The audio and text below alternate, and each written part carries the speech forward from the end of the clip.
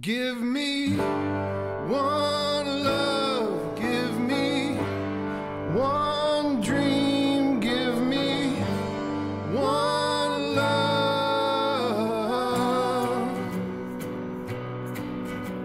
We got this beautiful world, and what have we done? Checked out your wild blue seas, and what have we done? As I stare into your pretty face, a world of wonder is spinning in space. We got this beautiful earth, what have we done? Talk to love one another, and what have we done? Lost sight of our sisters and brothers, and what have we done?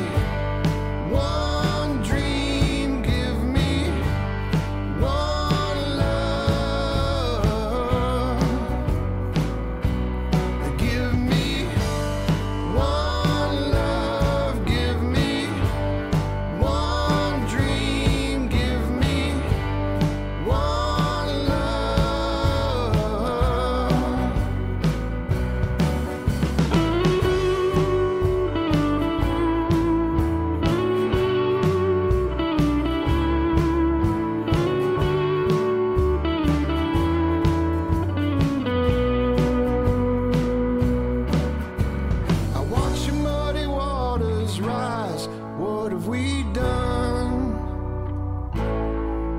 All the smoke, it gets in your eyes. What have we done? As I stare into your pretty face, a world of wonder is spinning in space. We got this beautiful earth. What have we done? Give me one love, give me. Well, here we are, me and Yan, doing our Q3 recap of the last 3 months. I hope these things are fun for everybody. I don't know. The download numbers are never as high as regular episodes, but the people who like them seem to really like them, and so we continue to do them. I do worry sometimes that doing them every 2 months like we did last year felt like too much, and this feels like too much happens in between and I forget some good things. So I hope we're able to kind of get our notes together and give some good feedback on all the episodes we've had this month. Let me kick it off. I want to explain something real quick. That opening song was a song called Beautiful Earth, and it's by Steve Eddie Rice. Some of you may remember Steve's been, well, Eddie, however you want to call it. I don't know what he goes by these days. He's been on the show twice. He was the lead singer of Eddie and the Tide, and he came on to as, like a regular Tuesday episode a few years ago. And then he came back on about a year ago and did a tribute to Eddie Money with us. Well, he just put out another solo album. It's called Love Songs from Another Dimension.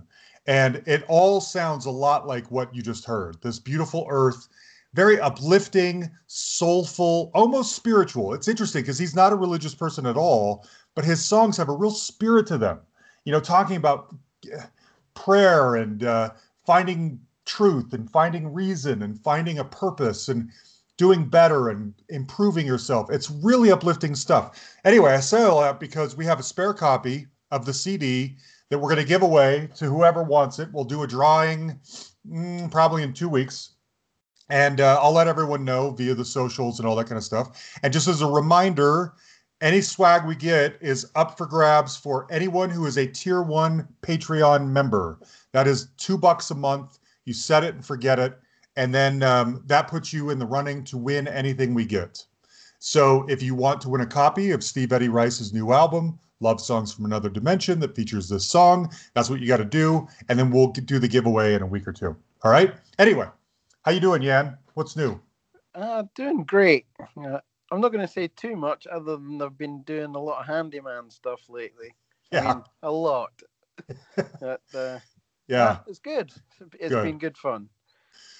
I was trying to think. We keep a Google Doc of all the stuff we want to talk about on these, and I couldn't think of anything. I mean, aside from the state of the world and the state of our country and everything that's happening that everyone already knows about, I was trying to think of something really big or life-changing that's happened in the last 3 months for either of us, and I couldn't really think of anything for me. What about you? Nothing really for me. I'm just working from home all the time at the moment. Yeah, same here. Yeah. I'm keeping pretty busy. Yeah. How are you adjusting to working from home? Do you like it? I actually prefer being in the office. Yeah, me too. But, I don't have to, working from home, I can just roll out of bed. Yeah. So I use the time between rolling out of bed and walking downstairs to the dining room in the morning just to do a bit of reading and I know what you mean. So I've been at my job now for 5 months, and I've never been in the office, and I've never met any of my coworkers face to face, but I love my job. It's so great. I'm so happy these days, and consider myself really lucky and blessed that everything worked out compared to how terrible the first half of this year was for me and my family and life in general and everything. So things have turned out great.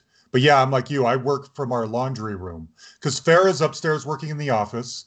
The three kids are all doing remote learning from school and various parts of our house, wherever they can get a little bit of privacy. And then I work in the laundry room because it's the only quiet spot in the house. And I always have to put interesting Zoom backgrounds on when I get on my Zoom calls because I don't want anyone to see the like dingy, dirty washer and dryer and everything that's actually behind me in real life. So anyway, but I feel like we live in a Zoom world these days. It's anyway.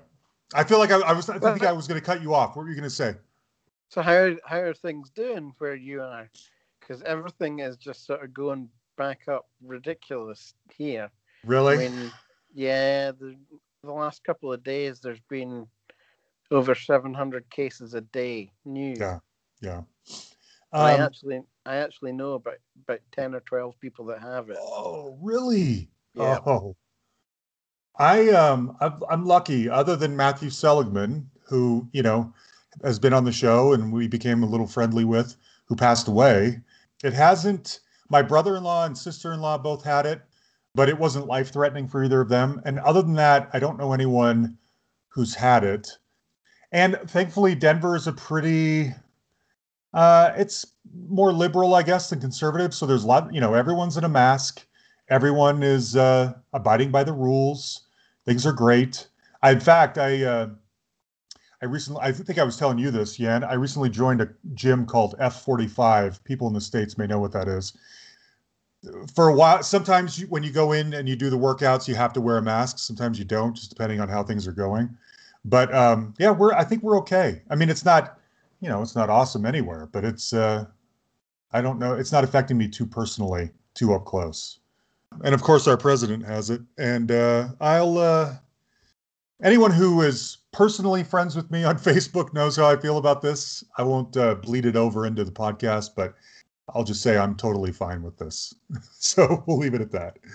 Anyway, okay. I want to mention a couple of things. Let's get some of the business stuff out of the way. First of all, Patreon. We're really grateful for all of you that have joined up. It's nothing big. We have a handful of you that we are very appreciative of, and you've donated to us, and it's mostly to take care of basic costs for running the podcast and so that we can send out more swag to everybody. So thanks everyone who does that. Just as a reminder, I already explained what the first tier is. The second tier is $5 a month, and it gets you everything in the first tier. But then it also, whenever I line up a new interview, I tell the 5-tier people who it is, and you guys can submit questions if you want. I have noticed for any $5 tier 2 members out there, at first, a lot of people were submitting questions, and now people don't do it very often. And maybe that's because I'm overwhelmed with how many interviews I've been doing lately. It's just the way things are working out. Anyway, please join. In fact, I just locked in 2 pretty big time interviews the other day. The Patreon people know who they are. And so I'm kind of excited about that. But anyway, so if you want to join us, come join us. And then also there's still the Amazon shop out there. I think I haven't looked at it for a while. Nobody's bought a t-shirt for a while, but those things are there. If you want to contribute, it's you can buy a t-shirt and wear it proudly, hopefully. Other than that, I can't think of anything too major. Can you, Yan? I can't think of anything. Okay. Although So I threw. Oh, I'm hoping this crap goes away by next year, because I'm hoping to get backstage passes for Belinda Carlisle. Oh my gosh, that would be great. That would be great. Have you probably haven't seen it. I think it's worldwide, but I don't know. You probably don't have Showtime. There's been a really excellent new documentary on the Go-Go's that came out a month or 2 ago. Uh-huh. And she still looks great. She doesn't look the same. She's had a lot of plastic surgery done, but she still looks very attractive. And that documentary is fantastic. If you get a chance, you should check it out. All right, I'll have to do that. They were great when they were. Their music was fantastic. Yeah. And it comes up in the documentary, like why they aren't in the Hall of Fame, and I agree with that. I know there's people out there like our friend Steve Poshman who's like, what? The Hall of Fame doesn't mean anything, and I know that it doesn't. I get it, but it is still the most prominent symbol we probably have to celebrate musicians and their artistry. And we know that the Hall of Fame is always struggling to put qualified women in there. There are more qualified women than they have in the Hall of Fame, is what I'm saying. And so if you're looking Hall of Fame, you can't figure it out what women belong in there. Start with the Go-Go's. Start with Suzi Quatro. These are people who belong in the Hall of Fame. It's not that hard, Anyway. By the way, I keep meaning to ask you, Yan, I am obsessed, for anyone who's on lockdown and watching a lot of TV these days too, I'm obsessed with this show on Netflix called Last Chance U. And it's about junior college football programs. And one of them takes place in Independence, Kansas. Do you know where that is? I should. Okay. I only lived there for nearly 15 years in Kansas. Yeah, the second season, or the second team they focus on is called Independence Community College, and it's in Independence, Kansas. And I've just been, every time I watch, I always think, I wonder if Yan knows where this place is. Anyway, just curious. I know where Independence, Missouri is. I've been there. Right. We all know that. Well, some of us, everyone in the tribe knows that, but not everyone knows about Independence, Kansas. And their coach is this white guy from Compton, and it's crazy. It's such a good show. I'm so sucked in. Okay, let's hurry and count down the last 3 months worth of episodes, and we'll get into some listener questions. We got some good ones that I want to make sure we include here at the end.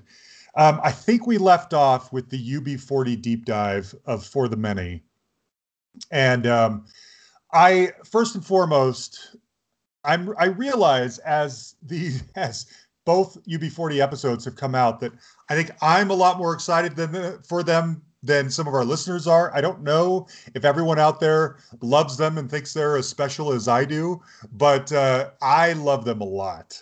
And yes, they have 2 or 3 albums that are like seminal albums in my life. Rat in the Kitchen, Jeffrey Morgan, Guns in the Ghetto. And then there's another half dozen or so that I love. And I thought, Robin Campbell really liked me. I would think he would come back on and deep dive something with me. So I reach out to his people. He agrees, but he wants to talk about the new album, For the Many. And I like the new album a lot, but it's not an album that I grew up on and know, like the back of my hand. So it took a little bit of an adjustment, but that's what he wanted. And in the end, I was so glad we covered it because it is such a timely record for these times and what's happening in our world today. Are you a UB40 fan, Yan? Oh, yeah. Yeah. And listening to that stuff as I was preparing it, that music is fantastic, that new album. It is, if anybody hasn't heard it yet, happen is once they do, it's, to me, what I heard is well worth some of your money. Yeah, I agree. I was really impressed. There's an anti-Trump song on there that I obviously love. And Robin and I were both kind of commiserating, oh, we're going to get a lot of hate mail for this one. Thankfully, we didn't get hardly any. And so either, I think that just says that anyone who's listening to us that may not agree was grown up enough and mature enough to know that it's just a conversation. It doesn't have to be offensive. But I love that song, and I think it's a very timely album. And I'm bummed because they had agreed to send me some CDs, and I never got them. And I even checked back in a couple of weeks afterwards and was like, just so you know, you said you were going to send me some CDs, and they said we did, but I still never got them. And I'm a little concerned that because of Corona or something, they got hung up in customs someplace, or maybe they just said they did, but they never actually did. So my apologies to any Patreon members out there. I was hoping to get some copies for myself, for you guys, for Yan, whatever, and they never arrived. And so I'm really sorry. And now I feel like it's been so long, I hate to go back and ask again. I'll say this. I've actually had, when I was living in Kansas, my folks actually sent me some stuff. They forgot to put the thing where it was registered and you had to sign for it on it. Ooh. And it never arrived. Really? And it was It was a package, and it never arrived. It never actually even made it to the mailroom. Ooh, really? Yeah. Wow. Yeah, we did that giveaway a few months ago of Embrace, that band Embrace from the UK that I love so much. Their people sent me a couple of vinyl albums, and we had a couple winners, one of which was Lars, who I think lives in Sweden. And it cost like $30-something to mail that album to him and get it all packaged and, protected and everything like that. But I don't think it arrived. I don't think Lars got it for like a month. And so I was, petrified that we had gone through all this trouble to get it mailed and padded properly and everything. And then he was never going to get it. So I was giving a long leash for these UB40 CDs to arrive, but they never did, and maybe they got stuck somewhere, like you were saying. What are your thoughts on the UB40 episode? I thought that was really good. I know I trimmed that politics talk quite a lot to make it flow a bit better, and just not to make it feel like an angry situation. Yeah. But I actually thought it turned the way I did it. I thought it turned out quite good. Yeah, me too. And I typically don't care whether a guest is anti or pro in any particular position. For me, I'm just there to let them be them and let the conversation go where it does. That's exactly how I feel. Yeah. And if it goes a particular way, it goes a particular way. Yeah, I agree. And I try to abide by that too. In case anyone, with politics being such an inflamed topic these days, we've heard from a couple of people who have asked us to cut out comments that guests have made that are anti-Trump. It's always an anti-Trumper that asks, by the way, just so everyone knows. But my feeling is I'm not the one getting political. It's our guest, and they're making. If someone were to come on and be like, "Man, Trump's the best," we would leave that in too. That's just part of the conversation, It's not, we're not out to influence anybody, but the Mark Marons of the world don't cut that stuff out. Stephen Colbert, when he does a Tonight Show or whatever, he doesn't cut that stuff out. So it's just part of the conversation of what is happening in our world today. So Yan and I are kind of on the same page about this. We just let the conversation be what it is. And as long as I'm not the one pushing them into political areas or corners to debate or argue, then I don't care what they say back to me, pro or con. So anyway, okay. Next up was Jay Graydon. So let me give you some a fun little nugget of trivia. First of all, I think I mentioned this before. He's nocturnal. So I did two interviews with him. Both of them were scheduled for 1:00 in the morning. And I'm a night owl too. I'm not nocturnal, but I'm a night owl. So it doesn't bother me to stay up till like 3 or 4 in the morning. So 1:00 is fine. I call him at 1:00. And if anyone has seen the Hired Gun documentary, you know how great this is. Both times I called him at 1. He answered his phone and said, "John, I'm taking a deuce. Can you call me in a half hour?" Both times. So, How long do you need to do that? I don't know. I don't know. Apparently half an hour. I guess so.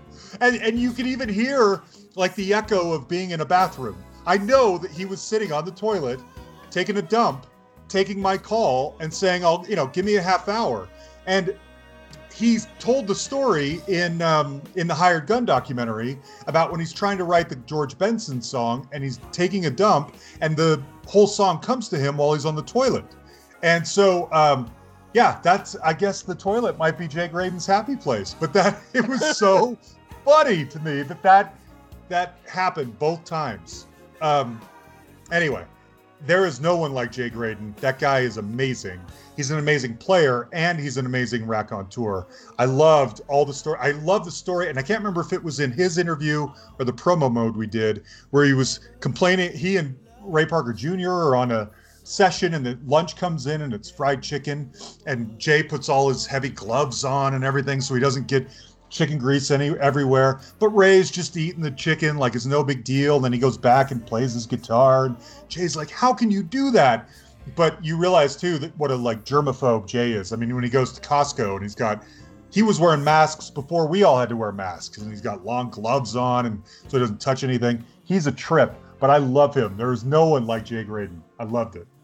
Yeah, that was classic, as I was reading your notes and I was sitting there saying to myself that, and I actually typed it in and says, at least he didn't take the phone in with him while he went, but whoops, sounds like he did. He did.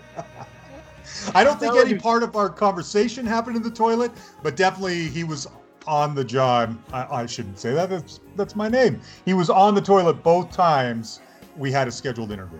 Can you imagine having to get a flush out of that out of the conversation if he... okay, I know where you are. Oh, that's funny. Yeah, that was a good one. Anyway, the bonus episode was him talking about that app that it was way too technical for me. I mean, it's basically you can buy an app that gives you access to the sounds of a particular keyboard that was very much in demand in the early 80s, which is an amazing idea. And if you are a keyboardist, it's fantastic. A lot of the technical stuff was over my head, but just hearing him talk about it was super fascinating. And like I said, these promo modes are normally like 20 minutes. Let's get in and get out, promote your thing, talk about it, and we'll go. But it's never like that with Jay. It's an hour of more stories just coming and coming and coming. He is the best. I love that. I actually thought that product looked pretty cool too. Yeah. I mean, I like stuff like that. I actually have the... Did I buy it? I think I did. I think I bought the app. It's the Australian one. Fairlight? Yeah, that's it. Fairlight. Yeah. Yeah. I think I've got the app that does the Fairlight stuff, and really? It looks pretty cool. Yeah. And what's interesting, we'll get more into this in a minute, but Andy Richards came on and he had something similar. So I guess if you're a keyboardist, this is like big time for you, having access to these sounds that keyboards made back then that are no longer being created, and getting them just right, and hearing from Jay the amount of hours of work that goes into making sure they sound just right. That's pretty cool. Yeah. Okay. Next up is Fee Waybill in that deep dive. Yes. So, Fee's the best. He's one of the best raconteurs ever. And I always love him when he's on someone else's podcast. I'm grateful that he's been on ours twice. His new album, Fee Waybill Rides Again, is so good. I think I sent you, I had to download it, and I think I sent you a copy of it or something. But anyway, it was fantastic. And Fee is just one of the best storytellers around. I really enjoyed him telling that. I mean, that music off of his new album is great, and I'll be buying it. Yeah. And also his talk about the completion backward principle. That was so good. Mm-hmm. You didn't need to send me that album. Right. Yeah, you've already had that one. I'm so glad. Can you? Just think. So for anyone who doesn't know, so Jan you're living in Kansas. I'm in Denver. You passed through town for whatever reason. This is 6 or 7 years ago. And while you're in town, the Tubes are in town in concert. And I'm thinking, I've always wanted to see the Tubes in concert. Maybe would you be up for going? And we do. And it's kind of made a humongous impact on our lives. All these years later, we've seen them in concert one more time out there in Scotland. They become one of our favorite bands. Fee's been on twice. All these things, these cool things have happened just from you and I deciding to go to a concert one night. Isn't that wild? Oh, that was great. Yeah. That was 2 concerts in 2 nights in different states. That's right. That's right. What was your other one? Imagine Dragons the next night. Oh, that's right. Yeah. That's right. At Weber State. Yeah. Yeah. Yeah. I'm just, who knew that when we decided to go to that show that, it would have chemtrails that would last for years after that. I'm really grateful that Fee talks to us. That is probably one of the best shows I've seen. Mm-hmm. Yeah. Yeah, I hope everyone gets a chance to see. And I hope, when we saw them in Scotland, they only came out and did 5 or 6 songs, and it wasn't the full, it sounded great, but it wasn't the full experience.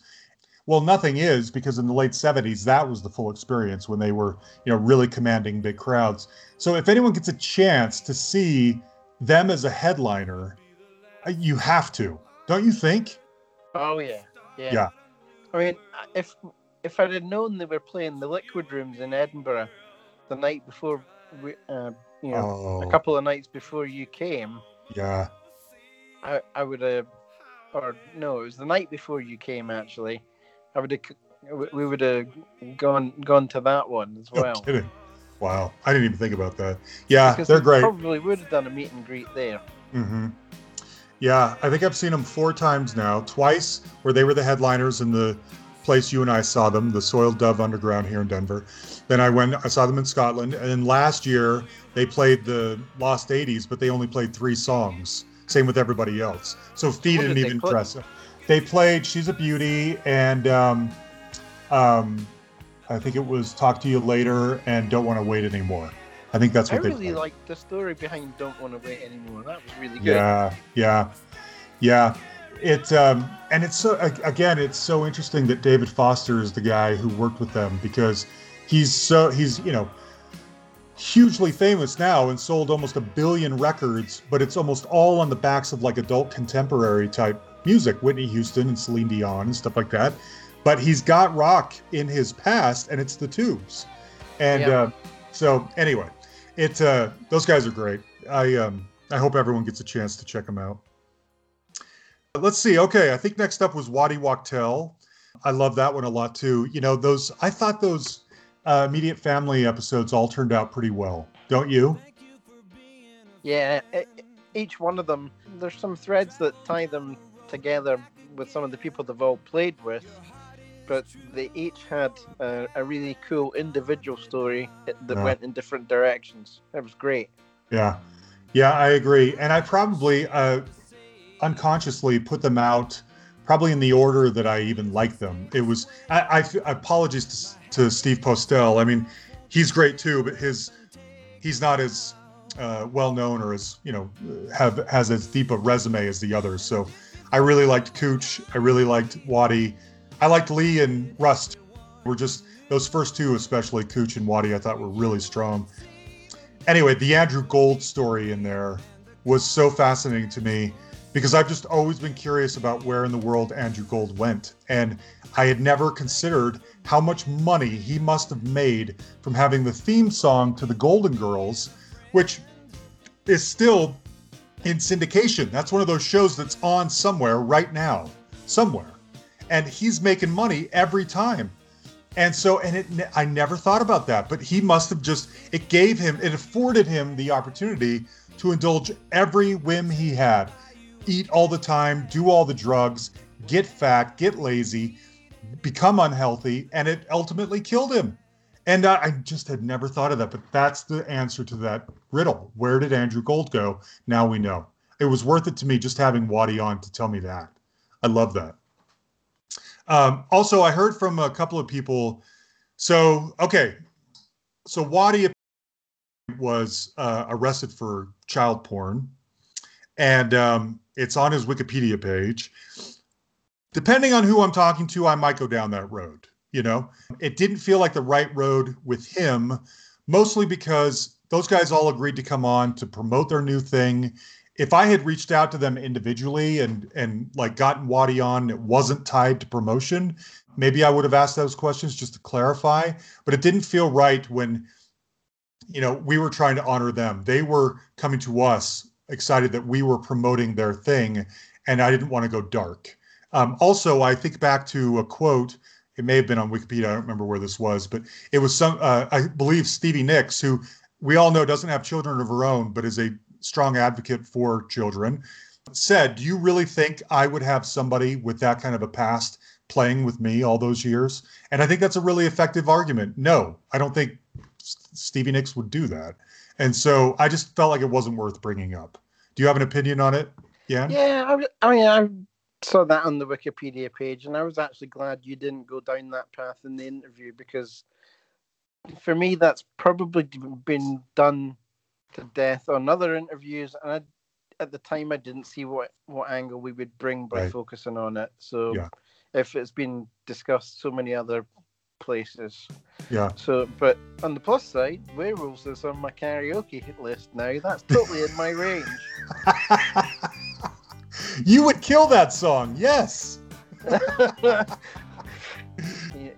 always think I would want to be, you know, if I was good at playing a lot of instruments, I'd want to. This one would be one that would be cool to video yourself doing the individual parts and then melding it all together. Yes. That would be so cool.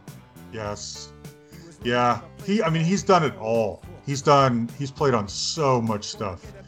And yeah, I'm glad you like that one too. Yeah, it just didn't feel, plus I don't think he like served time or anything like that. I think he was, he pled no contest. If it had been a bigger deal, I would have made sure to bring it up. But anyway, I didn't want to go there. I wasn't in the mood. I do pride myself on being journalistic on these, but it didn't feel like the right place or time to do that. Okay. Graham Russell from Air Supply. So it's interesting. I had reached out to Air Supply. Well, I've reached out to them a couple of times over the years and never heard back. And the last time was probably a year ago. And all of a sudden, I get an email from them saying, "Hey, are you interested in talking with Air Supply now?" Of course I am. And you said, yes. Exactly. Yes. And they said, but here's our request. We do a lot of these interviews and they never sound very good. So what do you recommend for us to do so that they sound good?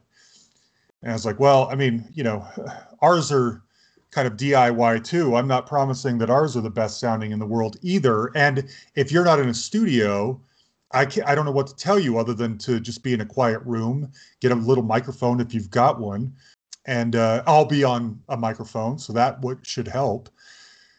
And then I was saying, you know, it depends too on like what you use to record. Skype is usually fine on both ends. It's not the greatest, but it works. And they asked me who I wanted to talk to. Now, Russell Hitchcock, the lead singer, lives in Georgia, and Graham Russell lives in Utah. And of course, I'm from Utah, and so that's where I wanted to go. I wanted to talk to him because I was so curious. Why would a member of Air Supply live in Utah, rural Utah, out in the boonies, by the way? They said, well, that's good because Graham is more tech savvy than Russell anyway. So I didn't have a ton of time. I was only supposed to have like a half hour, but he liked me, so we went like 45 minutes. And he was a real sweetheart of a guy. And I got to ask him all about Utah, which may not matter to everyone else out there, but it mattered to me. And if anything, getting ready for that interview, they went from sort of a guilty pleasure. I think everyone, you know, 7 or 8 million people have Air Supply's greatest hits, and we all kind of love it in a guilty way. It went from that to me actually appreciating a lot of what they do.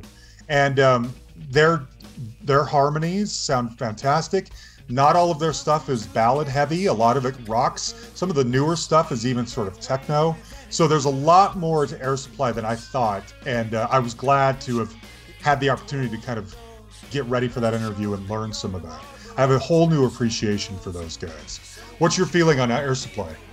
Oh, I mean, for the Utah bit, that area just around Beaver City, that's nice. I like it. I love it. Yeah. But I mentioned to my folks that Air Supply were going to be on, and they both started singing stuff from the 70s, and they're like, you know them? Yeah. Yeah, yeah, that was great. I was really glad to have him on. Those guys are great. Okay, so let me talk about Jeff Healey. So there's a whole story here, and I'll try and tell it quickly. So probably 2.5 years ago, I had the idea, what if you, I know Jeff Healey isn't here anymore, but what if you got one of the other guys, Steve and Tom, I think are their names, and see what their stories are. So I reached out to the band on their website, and Roger, who came on the show, wrote me back and said, just so you know, those two are in like a bitter legal battle with each other, with Jeff. It is ugly. Everyone's fighting for royalties, fighting for, ownership, all this kind of stuff. A lot of those guys have kind of fallen on hard times. I don't think you're going to get either one of them to talk to you, but I'd be willing to talk to you.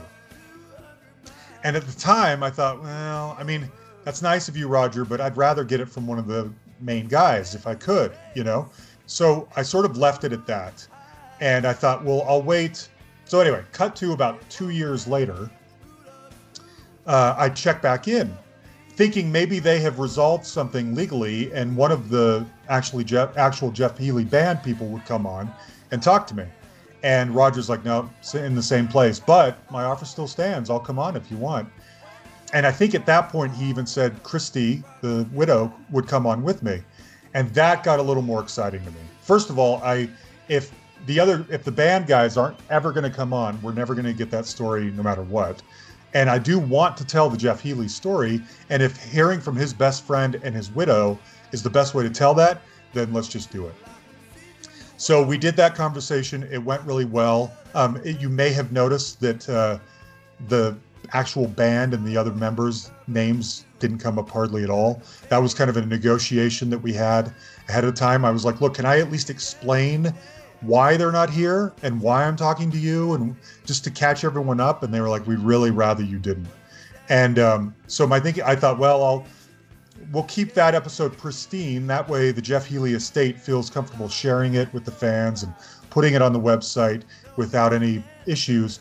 But in our next recap, I will explain like the full story. And that's nothing against Christy and Roger. It's just, I was hoping to kind of get it from the mouth of a band member, and I couldn't, and I don't know that I ever will. And we hung on to that episode, I did anyway, for months, because I kept thinking, where are we going to fit this in? This is going to relate back to one of the questions from a listener. How long in between the time you do an interview and when it comes out? And sometimes it is just an embarrassment of riches. And I've got tons of interviews in the can, and it's going to be 4 or 5 months before they come out. And that was the story with this one. And I just wanted to hurry and get it out, so we made it a bonus. Anyway, that's the story. Are you a Jeff Healey fan? Did you know them? Or?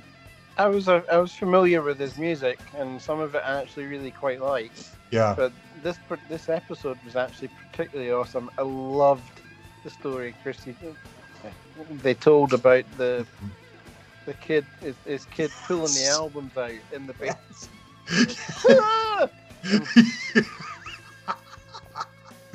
Yeah, that was amazing.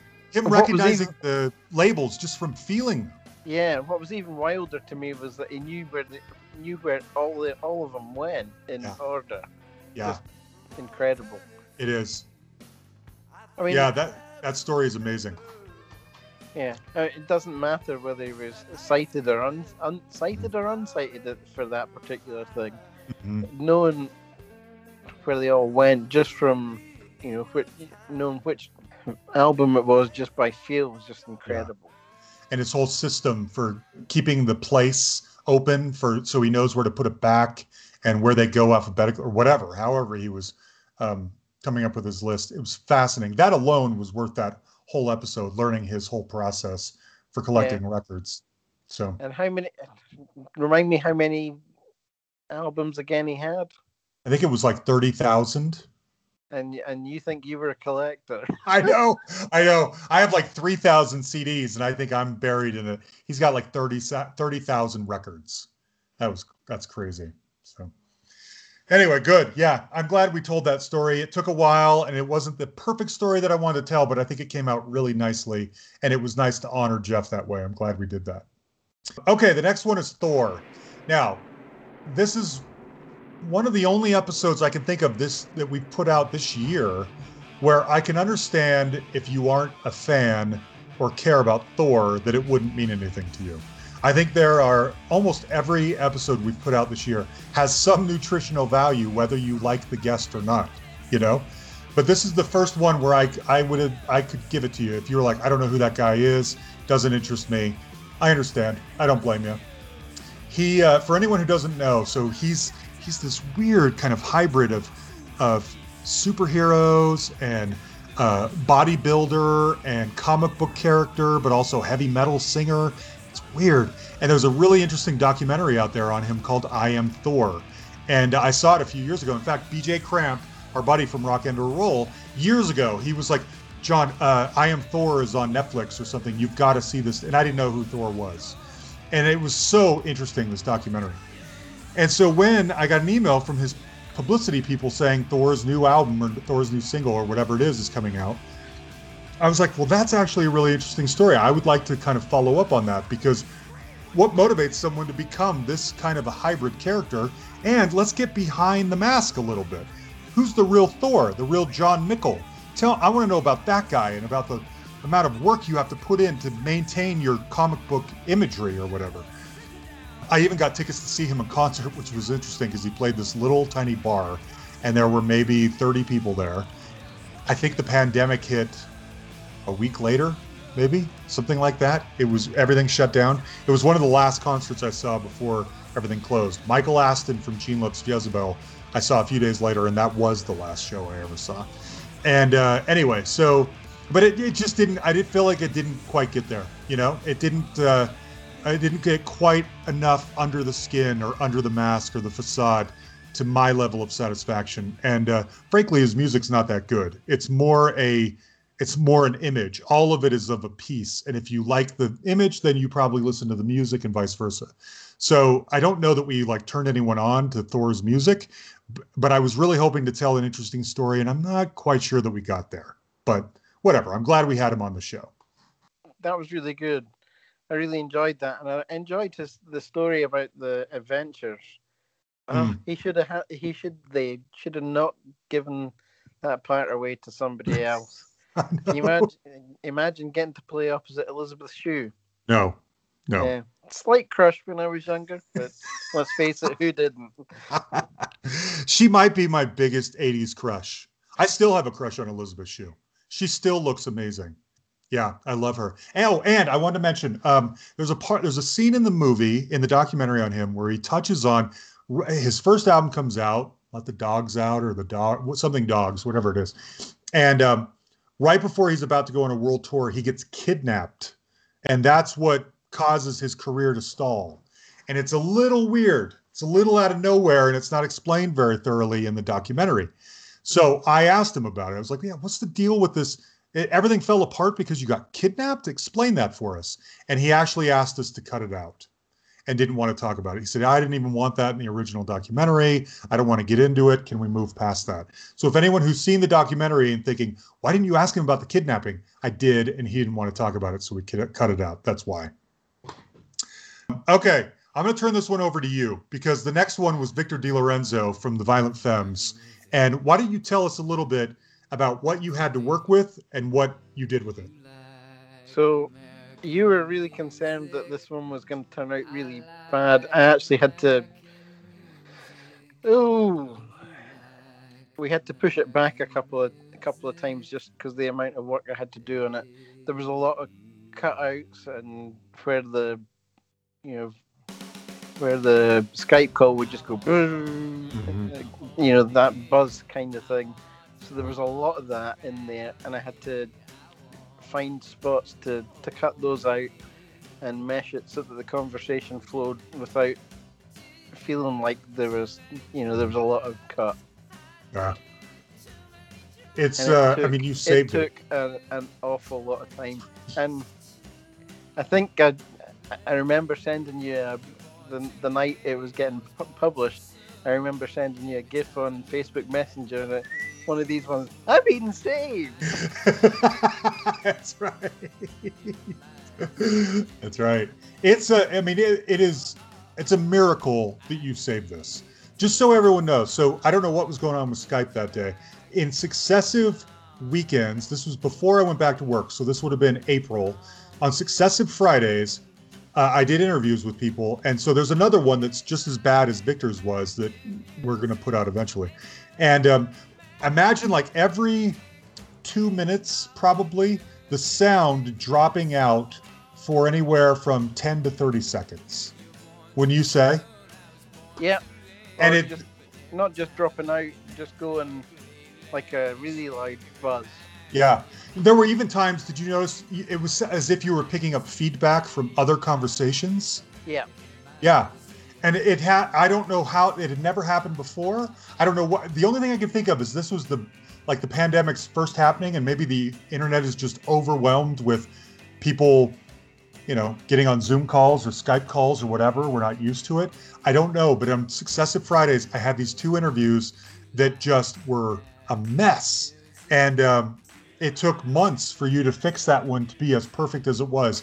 It's a miracle that it turned out. And it was great. It was a great interview, and I was so glad that it turned out. In fact, one thing that I thought was really interesting is if anyone out there listens to Sound Opinions, Jim and Greg do like buried treasures sometimes. And Greg, one of his buried treasures was the EP, Transophone that Victor put out that we were promoting. And what's interesting about that is that that episode of Sound Opinions was released on the same day that Victor and I did our interview. I thought that was kind of an interesting coincidence, and I didn't even know that. So anyway, I had been wanting to tell the Violent Femmes story. I thought it'd be really interesting to hear it from a guy who had left the band. Why would you do that? What have you got better to do? And you can tell it's just not his jam anymore. And he was a really sweet, humble guy. I'm really glad we got to learn more about the Violent Femmes. I'm hoping one of these days, I'm torn about it. I'd love for him to come back on and do a deep dive of that first album with us, but I don't want him to feel like he's got to talk about it for the billionth time if he does. So, hey, I'm still thinking about that one. But anyway, you saved it. You saved that one from, it was almost unworkable. No, nothing's ever unworkable. Well, we'll see. I have one more that I've been saving that's in the exact same shape as that one. So you've got another one to look forward to one of these days. Okay, next up from that was the Colts deep dive with Bob Rock. I don't know what more to say about it. Bob Rock is one of the most successful producers in history, and we've talked to him twice. And I don't know that he knows who we are or anything like that. It's not like we're friends, but his willingness to talk with us and give us that kind of information is amazing. We are so lucky to hear from legends like Bob Rock. And I will tell you, he produced a lot of big time albums like Motley Crue and the Black Album from Metallica and Dr. Feelgood and all that kind of stuff. And I was thinking, I'm sure he gets asked about those all the time. Maybe he doesn't talk about the Cult as often. And I'm more of an alternative rock guy anyway, so that seemed like the right one. I will admit, he was so nice and willing to talk about whatever I wanted. I did wonder if I should have asked him if he would do the Black Album with me instead from Metallica, just because that would be an even bigger deal. But whatever, a lot's been said about that album already, and I don't think as much is out there on the Colts Sonic Temple. So I was glad we told that story. Yeah, that was great. And originally, I know when you said Bob was going to come back and do a deep dive, I was hoping he would talk about his Paola's album. But I think it's pretty good. Yeah. The Cult is good. I'm a fan. And incidentally, if we're talking about Cult stuff, I wonder if anybody's seen the Lego stop motion video that's kicking around YouTube for She Shall Sanctuary. It's fantastic. It is. It so is. It's great. Yeah, I wondered about the Paolas. Some people I leave it up to them to decide. I knew because I was working through someone to line up these interviews with Bob. If I was going to him directly, I probably would have said, I'm thinking the Cult, but what are you thinking? But because I'm working through someone and I'm trying to I'm trying to eliminate the amount of emails going back and forth, lining something up and saying, what would you like to cover, Bob? Waiting for a response. It's usually easier if I just say, let's talk about the cult. Let's talk about it on this day at this time. So, and that was my thinking about not going with the payolas or whatever else. But we may have to do that again. I don't know. I hope that he remembers us. Maybe we can bring him on again. We were really lucky to have him. Yeah, it was great. He was. And I think it's so interesting that he lives on a farm in Maui. You don't think of Hawaii having very many farms, like with horses, but his does. What a life. Okay, next up is Lee Sklar, another immediate family member, another great. You can't miss him because of his long hair and his beard that he hasn't shaved in like 40 years or something like that. I really like that conversation. I like the way it turned out. I thought the Phil Collins stuff was really, really interesting. And again, as I've said, I was trying not to ask each one of them about the same exact people. So I was trying to spread it around. And I was glad that we got stuff on like Paul Williams and Neil Sedaka and other interesting people that we would never have normal conversations about. I was glad we covered that ground. I think I've mentioned this before, I can't remember, but Lisa Roy is their PR person. She was so fantastic, so great to work with. And she said, let's do some deep dives, just let me know when. And so I'm going to line up deep dives with all four of them. And these are people where I would probably say, you tell me which album you want to talk about. Because, you know, they've done so many, but what ones could they really speak to every single song, which is going to come up here in the next bit that we're going to talk about. But anyway, I might leave it up to them to choose. So hopefully we get 4 or 5 more deep dives out of this too, because those guys are great. Yeah. His look is iconic. You can't miss him. You know it's him. Yeah. And I should encourage anyone who doesn't look at his daily videos on YouTube. They are so interesting. And they're about 20 minutes long, and it's just him sharing a story. Working on some album, working on some song. Maybe he's playing a song that he likes and he tells you why he likes it. It's all really fantastic stuff. Lee is the best. Okay, next up, speaking of knowing your things. So the next up is Steve Thompson's deep dive on the John Lennon and Yoko Ono album, Milk and Honey. This is an interesting one. So Steve I love Steve. Steve's one of our best guests. And I had wanted to have him back on for a while. We almost did this about a year and a half ago, and I think we were going to talk about the Psychedelic Furs album, Midnight to Midnight, which actually isn't even very good, but that's what I thought we might talk about. He got busy. We left it alone. I started texting him again, and I was like, look, I know you have to talk about Appetite for Destruction all the time, every day of your life. What would you like to talk about that you don't feel like you talk about enough? Or as often? And he wrote, you pick. And I'm like, well, I don't know. You pick. What do you want? We go back and forth. You pick. No, you pick. No, you pick. Finally, I'm like, well, here are some things I was thinking about. And I list like 5 or 6 albums. And he wrote back and said, let's do John Lennon. I never get to talk about John Lennon. I'm thinking, great. I mean, John Lennon is a legend. Let's get some stories about John Lennon. But then it turns out that Steve didn't work that closely on it.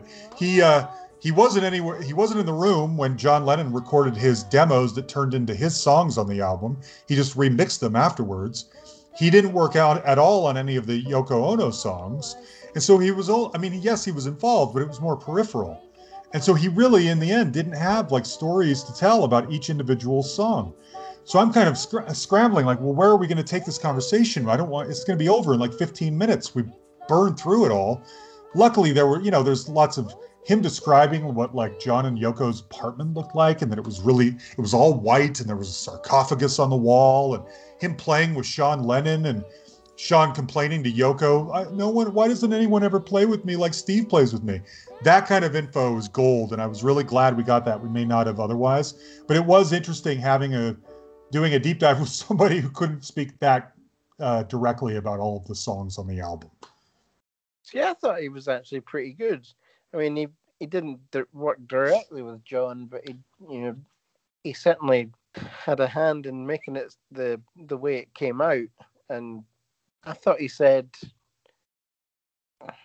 not quite enough on the Yoko stuff, but it wasn't it wasn't a total bust. I didn't think, but No. like you said, the other stuff was the other info was great.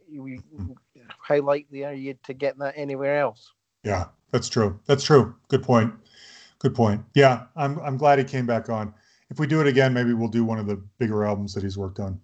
Okay, Tanya Donnelly. This one's interesting because this is one of those times where I was sure that it wasn't very good. Here's the deal. I really like Belly. I like The Breeders okay, but I'm not crazy about that first album that she's on. I've never quite come around to Throwing Muses, other than a few songs. I like some of Tanya's solo work, not all of it. So I felt a little bit like a half-hearted fan, you know? I mean, I'm a fan, but I'm not like obsessed or anything. And some of it I like, some of it I don't. And I felt like I was too much of a poser, you know? I didn't feel like I was giving her enough of my love and my passion like I do for so many other people. And so I worried that it wasn't good enough. But what's interesting is that it's one of our more popular episodes of this cycle. And I heard really good things from everybody who loved it. And I'm just like, really? See, this is another example of why I'm not to be trusted, because I never guess right. On the ones I think are great, people don't care about. And the ones I don't think are very good, a lot of people love. In fact, her record label mailed me a copy of their CD, and we gave away 2 other copies to 2 Patreon winners, by the way. Hopefully you guys got those. And the letter said, Tanya said this was the best interview she did on this cycle for this album. And I just thought, what is everyone listening to? I did not think that was all that great. But anyway, it turned out, who am I? Who am I to judge? I'm glad everyone liked that one so much. That goes back to you never think these are going to turn out the way they do. That's true. That's true. Then you listen to them after I'm finished with them, and they're much better. They are. Than you thought they were going to be. Every time I'm concerned, when you're done with them and they're tightened up and the music is there making things make sense, I never have anything to worry about. But it feels like I do, you know? And a byproduct of all of this is that a lot of the time I get so sick of hearing my own voice.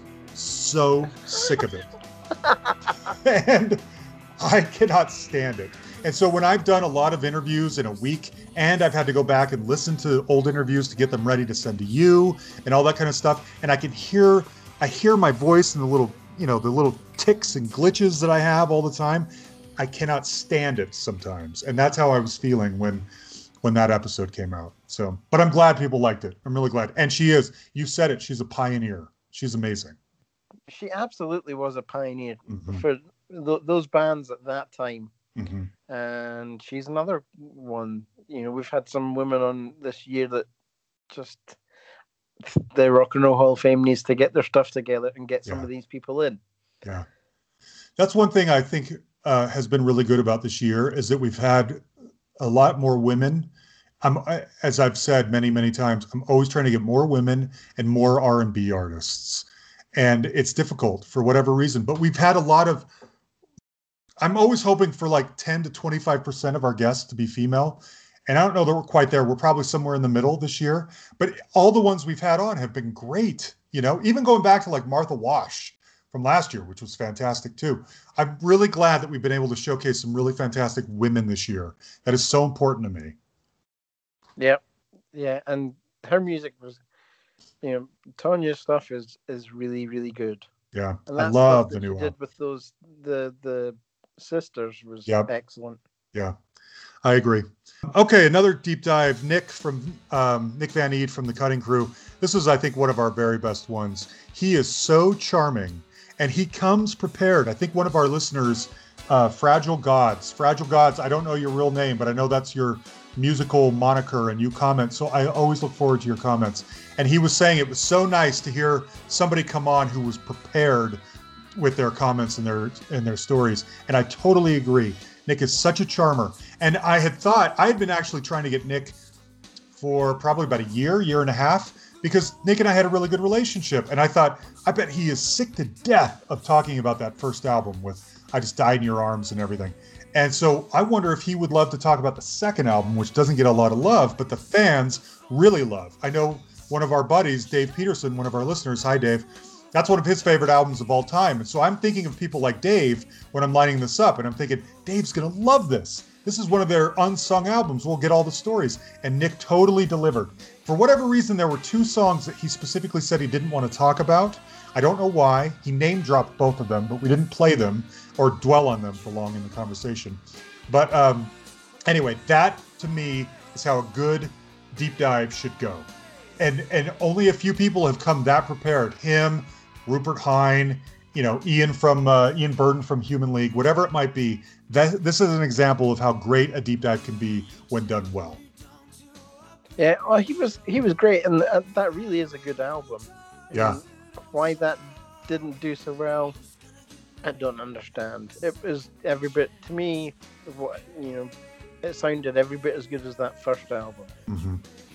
It was just slightly different. It was a little bigger sound. It was that big music time with like Big Country and Simple Minds and U2 and The Alarm and all those bands and The Call, and they were doing just as well. But for whatever reason, those other bands were accepted when they went that route, a little more so than these guys were, and I don't know why. But I'm really glad we got to do that. Cutting Crew are great. And that new album of the orchestrated versions of their songs, just like Wang Chung did, it's really beautiful. And right? Yes. And what's interesting, so I'll make a confession here. There are 1 or 2 Cutting Crew albums that I actually don't like very much. Grinning Souls is one. His last new album, I can't remember the name of it right now, but that didn't grab me either. But the versions of songs from those albums that are on this orchestrated album are fantastic. It totally made me rethink the stuff I didn't think I liked, which is a good sign that an album like this is working. So anyway, check it out. Okay, Andy Richards. This is one of my favorite ones, maybe my favorite one of this last cycle. He is so great and was such a straight shooter and so honest. First of all, we'll start with, aside from the things he said about the people on there, we ended up cutting out, probably 15 minutes of politics talk on this one. Yeah, maybe around that, and then some other stuff as well. Yeah, and I should say I opted to cut it out mostly for time, because Andy and I talked for so long. I just thought people probably want to get right to the meat and not hear more politics. But I didn't cut it out because I was necessarily afraid that I was going to offend anyone. And as we already got done saying, we're going to probably leave stuff like that in because that's just where these conversations go naturally. But Andy was so learning that, no one from Frankie Goes to Hollywood is in the room when they're making those albums. That confirms kind of what we've always wondered, but didn't know for sure. And that was also true for Propaganda, that Claudia Brukin is coming in to sing those songs, but otherwise almost no one is there. And same with doing Wham, Careless Whisper. Now, I know Careless Whisper is sort of technically more of a George Michael solo song, but Andrew Ridgeley is nowhere to be found. That kind of information is so interesting because that's turning mythology and legends upside down. The things that we're meant to believe about bands and that they're all together and they're working together and they're making this music is not always the case. And hearing stories like that from Andy, it is giving you a real glimpse of what's going on in there. And that kind of information is so valuable, I think. Also, he talked a lot of crap about Chris de Burgh, and you ended up cutting a lot of that out too. Yeah. Yeah. And to be honest, I never realized that he was that much of an ass. Yeah. Yeah. And he produced the Miss World winner too. Yeah. Well, his wife produced the Miss World winner. Right. I never thought one way or the other about Chris de Burgh. I mean, Lady in Red, everybody knows, but that's it. And I read an article on Chris de Burgh 10 years ago, maybe, and he sounded like a lunatic. And I just was, that's what we're dealing with Chris de Burgh. Maybe that's why we only know the one song. Maybe that's why he's never been much of anything over here. And Andy's comments sort of confirmed what I had read in that article. It's a shame. I've actually gotten some requests for Chris over the years, and I'd be totally into interviewing him, except that I've never really listened to his stuff that much. So I would have a lot of homework to do. But it was really just fascinating hearing unfiltered thoughts from Andy on everything. He was so great at that. And that's exactly what we're striving for on here. So well, Yeah, go ahead. To be honest, does anybody listen to anything really other than much than Lady in Red? Not in the States. Not in the States. There's not much. I mean, there's a few diehard fans probably, but that's it. So, but he's making bank. He probably doesn't care. I mean, Lady in Red is still played all the time somewhere. He's probably filthy rich from that one dumb song, and he doesn't care, you know? So anyway, it's he's in good shape. I don't think he cares too much what we think about that. Anyway, yeah, I think Andy Richards might be my favorite episode from this last cycle. And that was another one that was done back. There were a bunch that I was trying to do in March and April before I went back to work. And so I was just cramming in as many interviews as I could. And some of those have still yet to come out because I've had to keep pushing them for all these more time sensitive ones, you know? So there's still 2 or 3, I think, from that period that we haven't been able to get out yet. And this was one of them. It took a while, but I'm glad it came out because it was so good. Okay. Clive Langer came back on to deep dive that Madness compilation. I had, he was so open and honest when I had talked to him before. Just, John, let me know whenever you want me to come back on. I'm happy to do it. And I thought, well, he said it. I'll take him up on it. And he's basically the 8th member of Madness. So we had to talk about Madness somehow. And that compilation album felt like the right thing because that was my introduction to Madness. They're so big in the UK compared to America. What's your history with Madness? Yeah. Well, I think we mentioned, we talked about back and forth over Messenger at that time. You know, the first Madness vinyl I bought was Shut Up because I'm sitting there, all right, they're going to say this. Oh, nothing. Wait, where is it? Let's play it again. Where is it? I must have missed it. Nope, didn't miss it. Oh, that's so funny. That was actually really good because, like Clive said, that album was specifically for the States. It didn't exist over here. Mm-hmm. Mm-hmm. And so that was primed specifically to encourage a US audience to look into Madness. Yeah. And there are some great songs on that. It is. It's interesting because that's exactly what it was. Like I said, I was 9 or 10 at the time, and Our House is the first thing I've heard. And so I go to the record store wanting to buy this. And so to me, Gray Day and Blue Skinned Beast and It Must Be Love and House of Fun and these kinds of songs, Shut Up. I assume that these are all the songs on their current album, but they're not. They've been cherry-picked from all the old albums. And as I mentioned, Madness is one of the most important and key two-tone ska bands, but there's almost no ska, straight-up ska, on that compilation. It was almost as if they were thinking, let's give America a sign of the band of Madness as being the band they think they know from Our House, not necessarily the band they've always been historically. And they nailed it. That album was great. I had that record as a kid and I loved it. And it worked for me. It did exactly what it was supposed to do. Yeah. Now, if you, just going back to Shut Up, if you go back and look at the official video right at the start, they do shout Shut Up. They do? I didn't know that. I don't know if I've ever seen that video. That's great. Well, good. Yeah, it's. I'm so glad we were able to do that. I've been trying like crazy to get somebody from Madness on here for years, and it's never worked out. And you may have noticed I dropped that a little bit when I talked to some of these people, like Clive. Yeah, it's so sad, Clive. I've been trying forever to get somebody from Madness on here, hoping that he's going to say, "Oh, let me help you with that, John." But he didn't do that. But anyway, whatever. He was really good though, and some of the stories he told about the band were good. Mm-hmm. Yeah, he's great. Okay, next up is Lone Justice. This is another one of those so this one has a long history. I reached out, I'm trying to remember who it was. I think it was Steve Barton from Translator, who we had on probably 2 years ago. Steve did some work with Marvin Itzioni, who was a member of Lone Justice. And I said in that interview, I have been trying to get I want to get someone from Lone Justice on here. They're one of those famous kind of one and done bands. It's a sad story. I'd love to. And he said, well, I'll put you in touch with Marvin. So Marvin and I talked one night, and I was explaining to him what the show was going to be. And he said, you know what? I think you probably do a better job talking with Ryan instead of me. I think Ryan's who you're going to want to talk to. So Ryan and I start emailing and texting, and he agrees to the interview. So we do an interview, and you can tell Ryan is a very lively, excitable guy. He I don't know if anyone out there will understand this reference, but one of my favorite movies from the 80s is called About Last Night with Demi Moore and Rob Lowe and James Belushi and Elizabeth Perkins. And the movie kicks off with Jim Belushi telling a story about a girl he picked up in a bar and how, and anyway, I can't even recreate it without getting kind of dirty. If you know the movie, you know what I'm talking about. And he's talking so rapid fire that and it seems to last, the way the movie's edited, it seems to have lasted all day long, this story.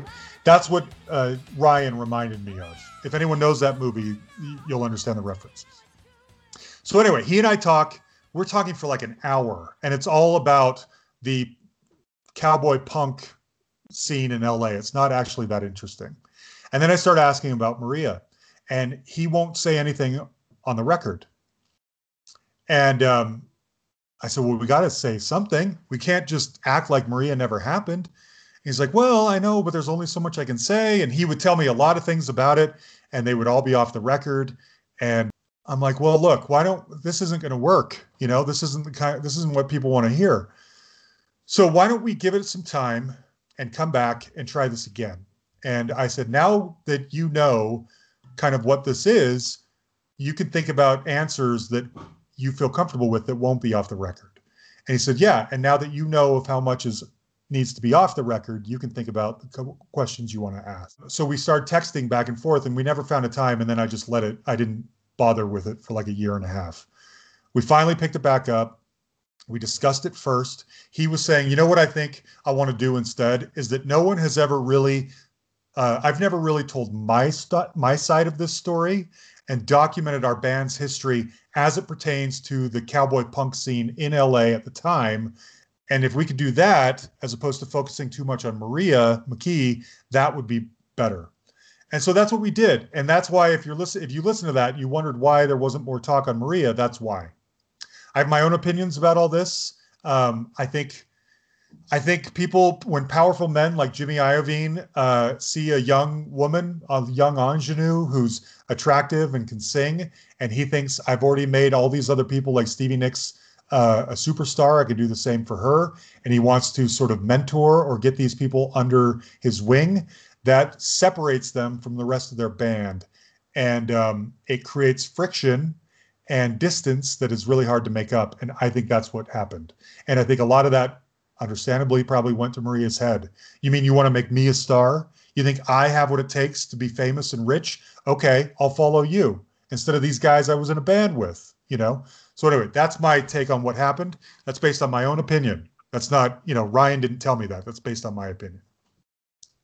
I'm really glad he went the direction he did and focused on his own thoughts about the music as it relates to their role in that genre in that time.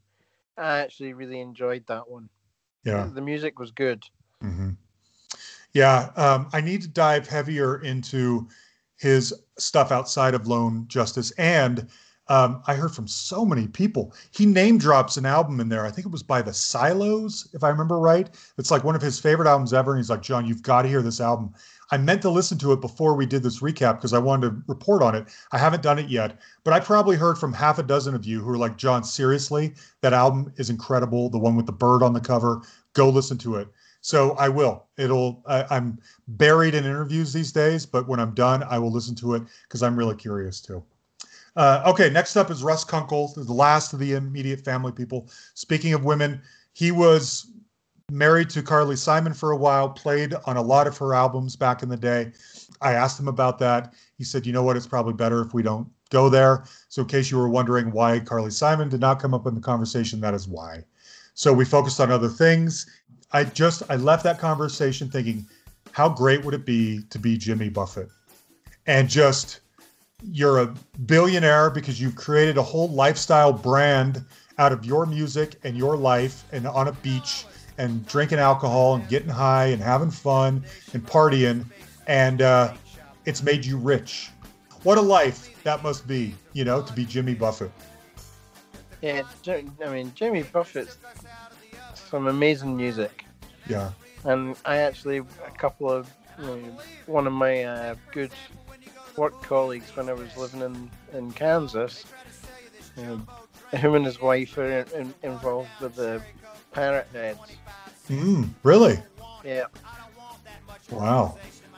Yeah, I don't know enough about it. I mean, I know some Jimmy Buffett songs, but apparently it's this whole subculture. It's almost like the Grateful Dead or something like that, you know? Just people coming together, swearing by this music and this lifestyle and going all in. And it's a mystery to me because I've never been a part of it or seen it. But hey, it's given Jimmy a really nice life. And Jimmy seems like a really nice, fun guy. And Russ was great too. He was a lot more dry, you know? He's not like, I don't know, super funny, or I mean, he's really funny, but it's a dry humor. And all the comments about how he had the best weed and that's why he was getting calls. It was great. That was hilarious. Yeah. I mean, yeah, it was great. So why are you getting called? Well, maybe I had the best weed. Yeah. It's probably true. Well, I suppose at that time that probably would do it. That probably would. Yep. Yep. So anyway, yeah, hopefully we get these guys back on for some deep dives. I'm really curious to see what they pick. Okay, next up is the Mighty Lemon Drops deep dive.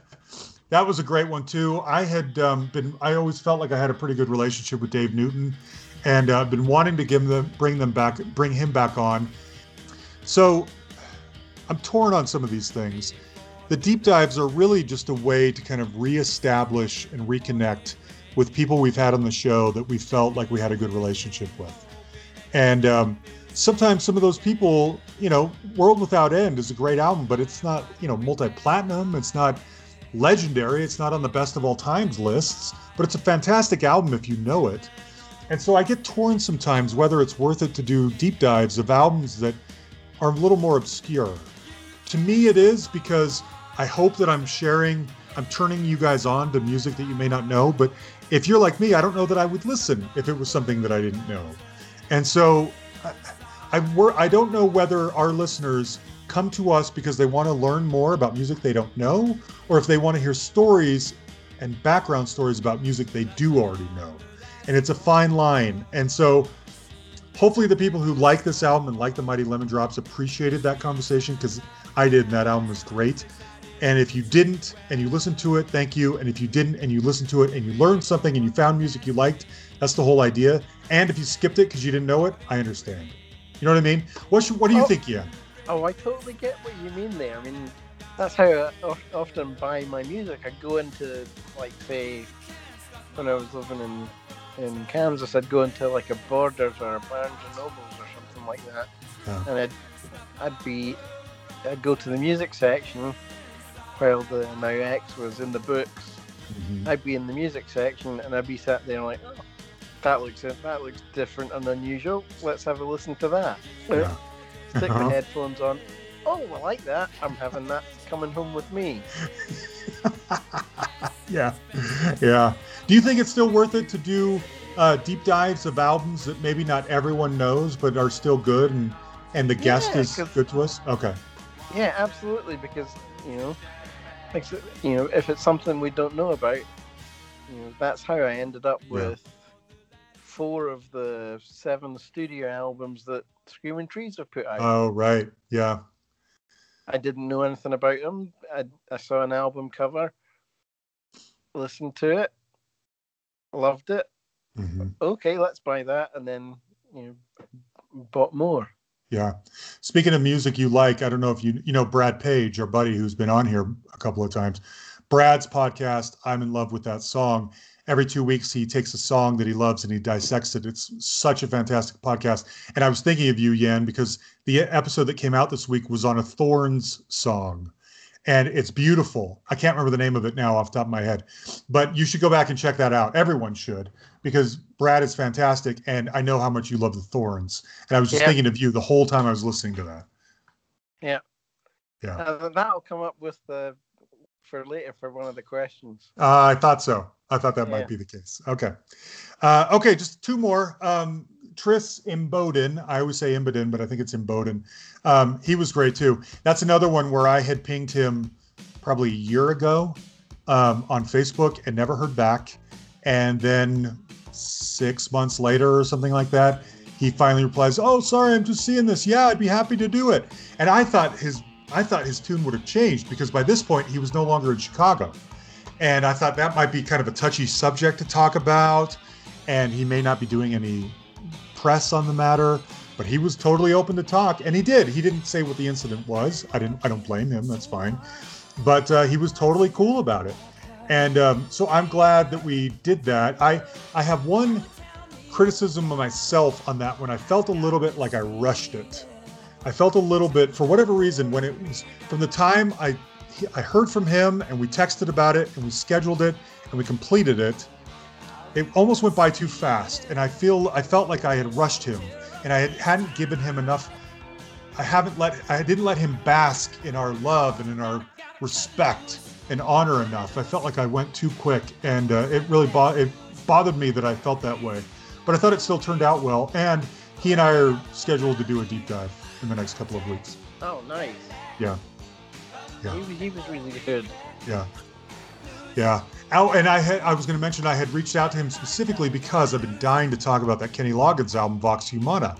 And I was trying, who's played on this? Who could talk about it?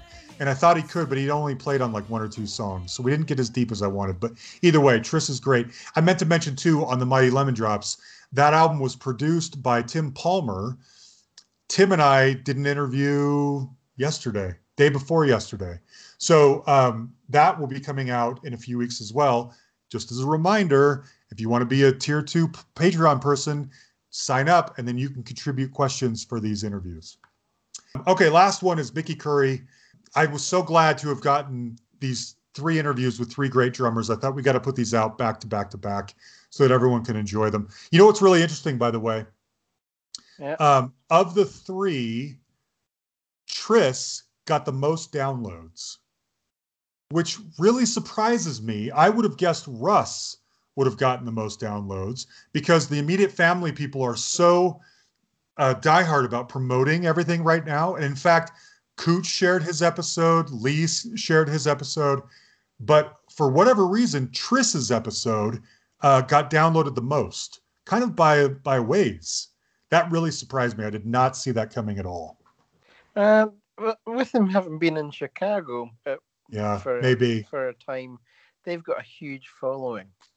That's true, but they weren't like sharing it or anything like that. But maybe, you know what? Maybe Andy Shaw helped us out there. Andy always posts our episodes on like fan pages and stuff. Maybe he did it. I know Triss did share it, and maybe fans of his shared it on those kinds of things. I don't know, but I was really surprised. I kept seeing the numbers for Triss just go up and up and up. And Mickey and Russ did well too, but Triss did the best of all of them, and I did not see that coming at all. By the way, so Mickey Curry, I meant to mention, you cut this out. I was debating whether to leave it in or not. He kept calling me Tom. He thought my name was Tom and not John. And so throughout the interview, he's calling me Tom. And it sounds close enough to John that I'm not 100% sure if he's getting it right or wrong. And then I realized, no, he's definitely calling me Tom. And at one point, something happened and we got cut off, or I don't remember. But I was like, just so you know, my name's John, not Tom. He felt terrible. He was just so apologetic. And I was like, no, I don't care. I'm not bothered by it at all. I'm only mentioning this because when it comes out and you see that my name is John, and I'm referring to myself as John, and you've been calling me Tom the whole time, I don't want you to feel bad. But anyway, he was great. And he emailed me afterwards and he was like, thanks a lot, Bill. That was a great interview, Frank. Let's talk anytime, Gary or whatever. It was just, so he was so nice. That's excellent. Yeah. Because I right at the end, and I left that bit in where he called you Bill. Right. Yeah. Yeah, it was pretty great. He was so nice. So nice. And I deliberately cut out the bit with him feeling bad about it because I didn't think he didn't need to feel bad about it. No. It was fine. Yeah. Yeah, I agree. Mickey was great. And you, like I said, you really come away realizing why Mickey gets called as often as he does, because he's such a fun, nice guy. It's like I could either ask a good drummer who's difficult and a diva and demanding, or I can call Mickey, who's none of those things, and he's great and he's fun. I'm going to call Mickey. You realize when you start thinking about that world that way, like who's a good hang? Do I want to hang out with Jay Graydon, Or do I want to hang out with the guy who's a diva and he wants to get paid a lot and he's no fun, or his wife's hounding him all the time, or he's on drugs, whatever it is. Nobody wants those people. They want the good hang. And people like Jay and Mickey and Triss and everybody else, that's what they are. That's why they get called, you know? Yeah. And I actually had to, after his story about the Let the River Run, I had to go watch the video and watch him on the back of the Staten Island ferry. I mean, that's my favorite Carly Simon song anyway, but yep. I like that, like, almost it's kind of African way far and above Commercial Vein. Oh yeah, me too. Yes, I love that song too. I didn't realize he was on there. I was really glad that Phil Thornalley keyed us into that. But I love that song, and I love everything Mickey's done. And we didn't even get to all of it. I feel bad. There was so many people were like, "Oh, I hope you talked about Elvis Costello," or "I hope you talked about Los Lobos," or "I hope you talked about this or that," and we didn't. We didn't get to all of it. There was just so much ground to cover. Okay, that's the last 3 months. Did we miss anything? Don't think so. I don't think so either. I did throw it out. Sometimes I do this, sometimes I don't. Just depends on whether I think we'll have time. I think we're good on time. Do you want to cover some listener questions? Absolutely. Okay. I'm going to kick it off with one from Michael Bagford. He sent me this personally, so you haven't seen it, but we can throw it out there anyway. Does it amaze you that a lot of the guests you talk to, like a lot of the guests you have spoken to? For example, Mickey Curry being a big fan of the drummer from Squeeze, whose name is Gilson Lavis. Yes, it's interesting, Mike, that you asked that question, because I'm trying to remember who it was. It was probably Russ. Someone recently was talking about Don Henley getting his hands on a drum machine that he had heard from, I think it was the Motels. I think that the Motels were maybe I'm wrong, maybe you remember this better than me. I don't remember all the specifics, but I think they were all in the studio. The Motels are in one studio working with a drum machine. Don Henley hears it and he loves it, and he thinks, I've got to go get one of those drum machines. And that's when albums like Building the Perfect Beast and everything happen. And you just don't think about, or no, I think it was Jane Weedlin. That's what it was. I think Russ was playing with Jane Weedlin and Don Henley heard. That's even weirder. You just don't imagine people like Don Henley getting so turned on by a Jane Weedlin song from the Go-Go's that he wants to go buy a drum machine. This is like the king of the Laurel Canyon Sound, Hotel California. Couldn't be further away from drum machines. But yeah, that's what happens. That kind of stuff does blow my mind. The connections that pop up. Half the interviews we do now, they'll start mentioning half a dozen people. And it's like, yep, they've been on the show. I know that guy. It shocks me. I'm sure it's probably closer knit than we realize. Probably. And I think you realize too that styles and genres, that's something that gets placed on music after the fact. Don Henley just appreciates a good song. And if it's Jane Weedlin or the Motels or Devo or whatever, he appreciates it no matter what. We don't think that way because we put these artists in different camps, but they don't think of themselves necessarily that way. They're turned on by whatever gets them excited. And it was Jane Weedlin. So anyway, I think stuff like that's really interesting. Yes, right. Music. Yep. And then they do with it whatever they do with it. And then marketers market it however they market it. Okay, another question came in this morning from Ben Montgomery, our buddy of the Records Revisited podcast. He and Wayne do great work over there, by the way. What are our thoughts on the updated Rolling Stone magazine 500 Greatest Albums of All Time? And with Marvin Gaye's What's Going On specifically coming in at number 1. So I have a confession to make. I have purposely not looked at that list yet. I've been trying to avoid it. For years and years and years, I've had a subscription to Rolling Stone. And I noticed the last 3 or 4 issues have not arrived, which tells me that my wife probably didn't renew it. And I've decided I'm fine with that because the magazine has changed so much anyway that I wasn't liking it that much anymore. It's not really the Bible of alternative culture or rock culture or whatever anymore anyway. So I'm fine with it. So I keep meaning to go to the newsstand or whatever, the store, and buying a physical copy of this magazine to read it tactically. I don't want to read it online. I know that Marvin Gaye is in at number 1. I know some other things, but I haven't done that yet, and that's why I haven't. So I don't have a strong opinion about the 500, top 500 yet. I am okay with Marvin Gaye's "What's Going On" being number one. I do think that is a timely choice. If we weren't in the situation that we're in this country right now with Black Lives Matter and COVID and a racist president and all those kinds of things, the number one might be something different. But there is no question that that album is a masterpiece. And if it's number one because it is speaking to this time better than anything else, I am totally fine with that. I love Marvin Gaye. Yeah. Can't be a bit of Marvin Gaye. No, you can't. And I'm glad that something other than Sgt. Pepper came in at number one. I think that's been number one for like 30 years or something like that, over 30 years. And it is. I mean, it's a great album. It's a little bit like whenever you see a list of the greatest movies of all time, and Citizen Kane is always number one. And people now are like, what's so great about Citizen Kane? That album's so old. Well, for what it was, or that movie is so old, for what it was at its time, no one had ever seen anything like it. And it stands up. And that's absolutely true. But I am glad that Rolling Stone kind of changed it up a little bit. I'm eager to see the rest of that list. I'm like that with the classical music as well. I mean, for the classic FM every year does the top 300 or top 200 or something like that. Yeah. And almost every year, Vaughan Williams' Lark Ascending is in like the top 2 or 3. Sometimes Really? even number 1.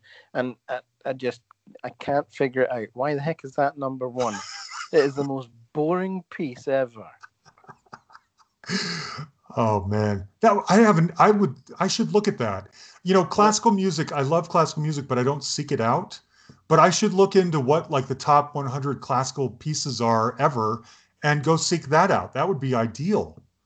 That's a great idea. And to me, it should be something like, I don't know, maybe like something out of Mav's Last from Smetana, or something from Wagner or something.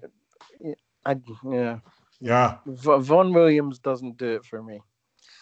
I love that Jan is dropping some classical music knowledge on our rock podcast. Good for you, man. I am so glad that you just did that. That is great. We all need to go out and get better acquainted with classical music. Okay, Ian Sharp threw this question out here. I'm curious how far out you are interviewing before releasing, the process for selecting and tracking interviewees down, and now you are more established. Are people coming to you? That's all really good stuff. So I always try to have at least about 5 or 6 interviews, I should say, in the can, so that the pipeline is always full. For the last couple of years, it's been more like 12 interviews probably are in the can at any one time. And these days, I'm close to, I have like a bunch of interviews scheduled in the next week and a half or so. When I'm done with those, I think I'm going to have like 22 interviews in the can, which sounds great, but it kind of sucks because that means it's going to be 4 months before some of these come out. I already mentioned there's ones that I did back in March that haven't come out yet. I've been sitting on those for like 6 or 7 months now. I don't like that that's the case, but when so many people become available all at once, you got to pounce while you can, so-and-so, some big name is out there promoting something. I don't want to miss it, So I try to push the more timely ones, people who are promoting something. And another thing is like when I remember specifically when I had Andrew Ferris from INXS and Chris Hughes, and those were done in the can. And there's others like Ryan Hedgecock from Lone Justice. I like that interview, but it would be, I can't in good conscience put out Ryan ahead of Andrew or Chris. You know what I mean? Like you don't want to I'm not going to sit on Andrew Ferris for 6 months. So I try to time it right. It's all a big puzzle. I've said this before. To me, it's all a big puzzle. What fits here? What would the people who listened, who may have found us after last week's guest, who would they think is interesting, but also stretches them a little this week? What have I had sitting around for a while? Who has been asking me, when's my episode coming out? Who is promoting something? What am I really into at the time? What is the easiest for Jan to produce on his with his schedule being what it is these days. Whatever it is, I'm just constantly trying to answer that question, you know? So yeah, I feel kind of guilty because there are interviews I'm doing in the next week and a half or so, and they may not come out until February. And I don't like it, but when you put out one episode a week, that's the name of the game, you know? That's how it goes. You should talk about your process, Jan, because I think you always do these basically the night of, right? At the moment, I'm trying to get to where so now I'm going to be able to free up some more of my time. So I'll be able to start working on them earlier in the week or earlier the week before, and be able to get things a bit better set to where I can get them out earlier in the day. Yeah. Yeah, I'm always imagining you over there. It's 2:00 in the morning and you're just wrapping it up. And I'm just like, man, this guy's a machine. You've been working all day and now it's 2 a.m. and you probably have to get up and go to work in the next day. And, but that's when is best for you to put them out. So anyway, I always feel bad about that. Let's see. Okay. The process. I'm a night owl. Yeah, I know. We both kind of are that way. I think too, we both can get by with not a lot of sleep for a few days if we have to. I went for 2 years going about 3 hours a night. Ooh, wow. Wow. Well, you're a bigger man than I am. I can do 4. Well, that was self-inflicted. Yeah. That's true. Good point. Okay. Process for selecting and tracking interviews. There really isn't one. I keep a list on my desk of all of the people that are currently kind of in motion. Like, who have I reached out to and they've said yes in 6 months, or who has someone referred me to, or whatever, who agreed to do a deep dive, or whatever it might be. And I keep that list. And then as I do an interview someone, I just cross them off my list. But it's a lot of different things. You know, I'll hear a song and I'll get an idea, or I'll be really into some band all of a sudden, and there's somebody I've always meant to try. And I'll think, yeah, well, I'm listening to them now. I'll try right now. I've got a lot of producers in the can these days. And I know those are some of your favorite episodes. Speaking of the listeners seem to love our producer episodes. And I have probably half a dozen of those in the can right now. So it's just a matter of like what gets me excited. You guys send over a lot of requests. Some of them get me excited. Some of them don't. I always intend to get back to them. Sometimes I do, sometimes I don't. I'm just like drowning in options these days. And some of you will even, the best thing, honestly, is like, I know Brian Morris, our listener, Brian Morris, is always asking me to get Topper Heaton on. And it's like, I've tried to find Topper Heaton so many times, Brian. You go find Topper Heaton and you bring him to me because I can't find him. And so if you feel strongly about somebody and you don't feel like I'm acting quick enough, or if you want to help out, go find them yourself and then point them my direction. And because that just makes the whole process easier. Let me see. Now that I'm more established, are people coming to me? Yes. Yeah, I'm going to touch on that at the end of this episode, by the way. And I'm on the email chains of a lot of, publicists and PR agencies and marketing agencies, and they'll send something saying Thor's new album's coming out. And I'll think, I like Thor. I've always been wanting to talk to Thor. Let me talk to him. And sometimes it works out. So yes, that's how that works. Speaking of Brian Morris, he asked the question about sequencing of albums. That's an interesting topic to him. It is to me too. I think we're going to stick with questions. We may come back to that topic another time. Dave Greenberg asks, over the course, did you have anything about any of Ian's questions that you wanted to chime in on? Yeah, and I kind of... No, I thought what you covered was perfect. Okay, yeah. Over the course of doing the podcast, how have you changed your interviewing approach and why? From Dave Greenberg. That's a really good question. I worry I think I have found in some ways that the sweet spot of our podcast is a mixture of two things.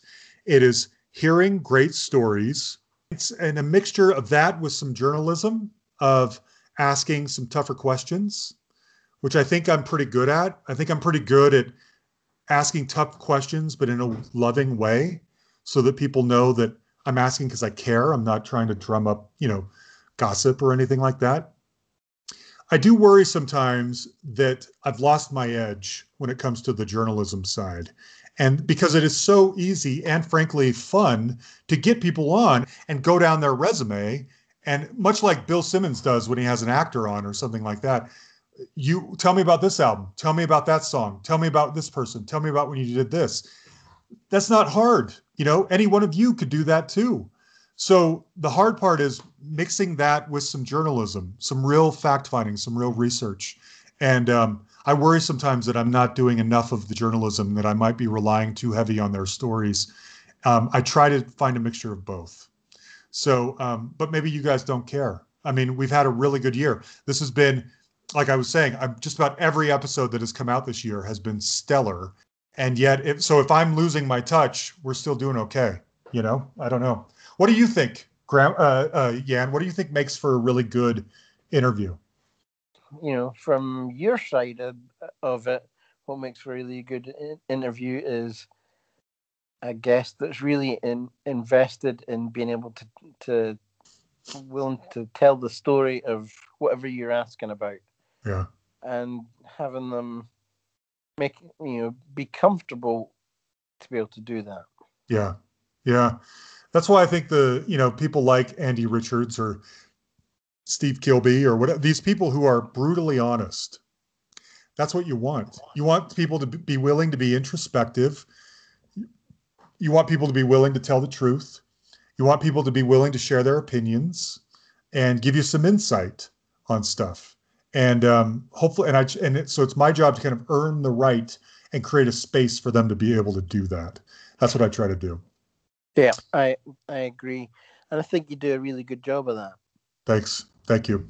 Because, I just now. If you didn't, it wouldn't take very long for that to feed around, publicists and what have you. Good point. And then you wouldn't get the people. Yeah, it's true. I think we have a pretty good reputation out there, and I'm really grateful for that. And it's because I ask the right questions, and you make us sound great. And so between the two of us, we do a pretty good job. Okay, this is a really interesting question from Steve Howard. I know it's a touchy one, but would love to hear what are the 5 to 10 least downloaded episodes. You're right. I purposely don't ever post that on our page. Obviously, I don't want the guests, if they follow us, to know. Another reason is that it's actually kind of difficult to know for sure. And the reason why is because, so the first 18, 19, 20 or so episodes, we were on a different platform. We were on Podomatic, and we moved to Podbean. And when you do that, all the download numbers start all over again. So I don't have even a very clear picture of how well those first ones did. And then after that, from like 20 to 50 or so, we get new listeners all the time, but they don't always go back to the very beginning and start from the beginning. And so it's hard to know. We didn't really start taking off until around, I don't know. I think the first Eric Bazillion episode was one of the first that really did well. That was around 36, I want to say. And so we've been doing pretty good ever since. So the numbers are it's hard to know because some numbers are low because they're in the early days when we didn't have a lot of listeners and not too many of you have gone back all that way. And then some are like, I haven't counted anything that's new because it's not fair. I mean, they've only been out a couple of months, whereas ones that have been out for a couple of years have had a lot more time to sort of, marinate and get more numbers. So rather than coming up with a top 10 list and rating it in order, I'll give you an idea of some of the episodes that are just slightly shorter or have fewer downloads than comparatively below average. Oh, and there are a few episodes I've noticed where the numbers are so far off that I think something's broken. The episodes on either side of them have 1,000 or 2 more downloads than this one does. And I know it's not because people aren't interested in it. It's because some counter somewhere in the algorithm or whatever is broken. And so it's hard to know. Yeah, there was ones where, we were we were when we were making a fix, we were just incrementing Yeah. something, and Podbean would change the counter on it. So Yeah. there's no real yeah. Yeah. Yeah, there's a few of those. It took us a few times to learn when we would put one out and then hear from the person that they wanted something changed, and we'd make an edit to it. Jan would repost it, but it would be, version 2 or whatever. And every time you did that, you changed the name of the file. We didn't know this, but it started all over your download numbers. And so I went back and I keep a list with me, just to get a more accurate, like, such and such episode had 277 downloads before we had to make the change or whatever. Now we know that if you don't change the name of the file, the numbers continue. So whenever Jan has to go back and make an edit, he just re-ups it or uploads it, keeping the same name to the file, right? Yeah. Yeah. But there are a few, like, for instance, Hirsch Gardner from New England. That episode is like 1,500 lower than everything around it. And there's no reason why it should be that way. So I'm thinking something is broken about Hirsch Gardner. I don't know why. But some of the, like, below average ones are Mike James Kirkland, who is a fairly obscure R&B soul singer from the 70s that I like a lot. And as I've said, I'm always trying to get more R&B people on here. I thought it'd be really interesting to hear from this guy who was a singer, had it going on in the late 60s, early 70s for a little while, but that was it. And I hope people will check out his music, but that one's kind of on the lower side. Robert White Johnson from the band RPM is also kind of on the lower side. I feel bad because he was so nice. And when I went out to Nashville for the first Rockin' Pod, he and his wife took me to dinner. And we had such a fantastic night. They were so great. It was so cool. And I really love the music I've heard from RPM. And he wrote a song that Celine Dion, Where Does My Heart Beat Now, I think. He wrote that song. And so he's maintained a career in music forever. But I and love that song. Me too. And he was so nice. But he's a big Trump supporter. And he doesn't like my posts and I don't like his. And so he unfriended me. So I don't think we're friends anymore. I feel bad about that. Another one is Dom Mariani, who is a guy from New Zealand, who's like a power pop legend over there. He's not very well known over here, but one of the many bands he was in is called the Sun Loves. In 1990, they put out one of the best power pop albums ever. And I tracked him down and we talked, and he's a really interesting guy. All of his music is great, but he's pretty obscure. So I understand. Another one that's a little obscure is Tony Ortiz. You're a big fan of Tony. Oh, have you listened to that the new video that he posted a while back? Yeah. A few weeks back. Fabulous. Yeah. Great song. Yeah. Tony was the lead singer of the Monroes, who did What Do All the People Know? Sweetheart of a guy. And his episode is, I guess, a little more obscure. There's others. Reach Around, who were a one and done band in the 90s. They had a song called Big Chair. I really liked Reach Around. Can't think why with a name like that. Shocker, right? Yeah. Why? What could have gone wrong? I don't understand. So yeah, there's a few others like that. Derek Van Eaton, which is I thought would be really interesting, but it wasn't. He and his brother Lon were a singing group discovered by the Beatles, discovered by George Harrison, flown over to England, produced by George Harrison on Apple Records, have the worst album cover of all time. These two naked brothers embracing each other, basically. And the album doesn't go anywhere. Apple folds. And that's basically the end of their career. And I thought people would lap that up because there are so many. He's not the best at telling his own story, but there are so many Beatles obsessives out there. I thought people are going to love this because it's going to color in so many cracks in your Beatle knowledge, but not enough people thought it was interesting. They should, because I know he talks about how he felt George ripped one of his riffs. Yeah. I know. It's just, if you're a Beatles fan, like an obsessive, I would point this episode out to you. It's not great. I'm not telling you it's fantastic, but it will just add more color to your Beatle knowledge than you had before. And who doesn't want that? So anyway, of the last like year or two, some of the smaller ones, I think one of our most underperforming episodes of the last couple of years is Steve Barton, the one I mentioned from Translator. Tony Demur from the Fabulous Poodles, Mark Campbell from Jack Mack and the Heart Attack. That one kind of breaks my heart because he was the guy who was singing for Michael J. Fox in the Johnny B. Good scene of Back to the Future. And everyone loves that movie. I thought that story would be so interesting to learn how he became the voice of that guy at that time and all the behind the scenes stuff. It was so interesting, but not that many people thought it was interesting enough to download it. Some of the other ones are Richie Fontana, Linda Clifford. Another one that's underperformed that I think also might be broken is Steve Diggle from the Buzzcocks, because there is no reason that the Buzzcocks doesn't have huge download numbers, and it's slightly below average. And I think it's because it has the same issue as Hirsch. I think something might be wrong in the counter. But anyway, those are some of the underperforming ones. Okay, let me see here. That was a good episode too, the Steve Diggle. Yes, it was. And then Pete Shelley dies like what, 6 weeks later out of the blue? Yeah. Like I think you had said that's got to be one of the last interviews Steve Diggle did, long form interviews Steve Diggle did before Pete Shelley died, before he knew that his musical partner would be gone. Isn't that interesting? Anyway. Okay, Andrew Jacobs wants to know when the daily polls are coming back on Facebook. I'd love to know myself. Facebook seems to have taken that feature away, and I have no idea why. It's really frustrating because I really enjoyed that daily engagement with all of you.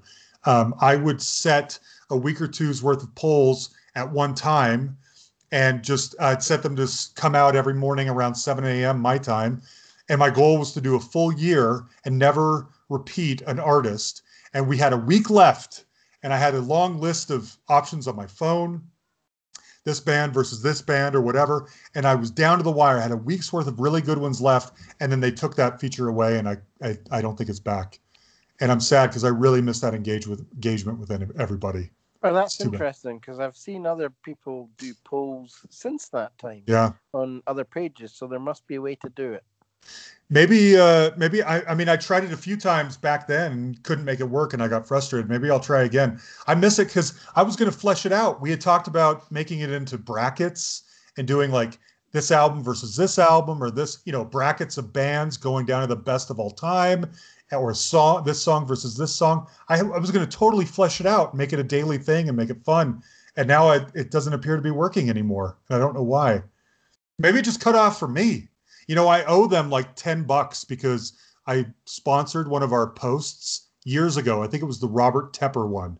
And I'd forgotten that I had gotten a new debit card and Facebook still had my old card information. So to this day, I still get notices every day that I owe them money. And I'm just like, forget it. I'm not going to pay you. That sponsor didn't do anything anyway.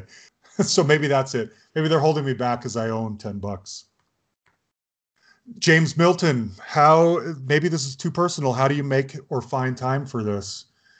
It is basically like a second job. Yeah.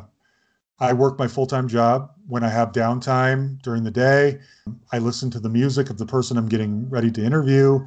As questions hit me, I have a notebook there on my desk and I start writing them down. I obviously try not to use too much of my work time on the podcast, but it's unavoidable.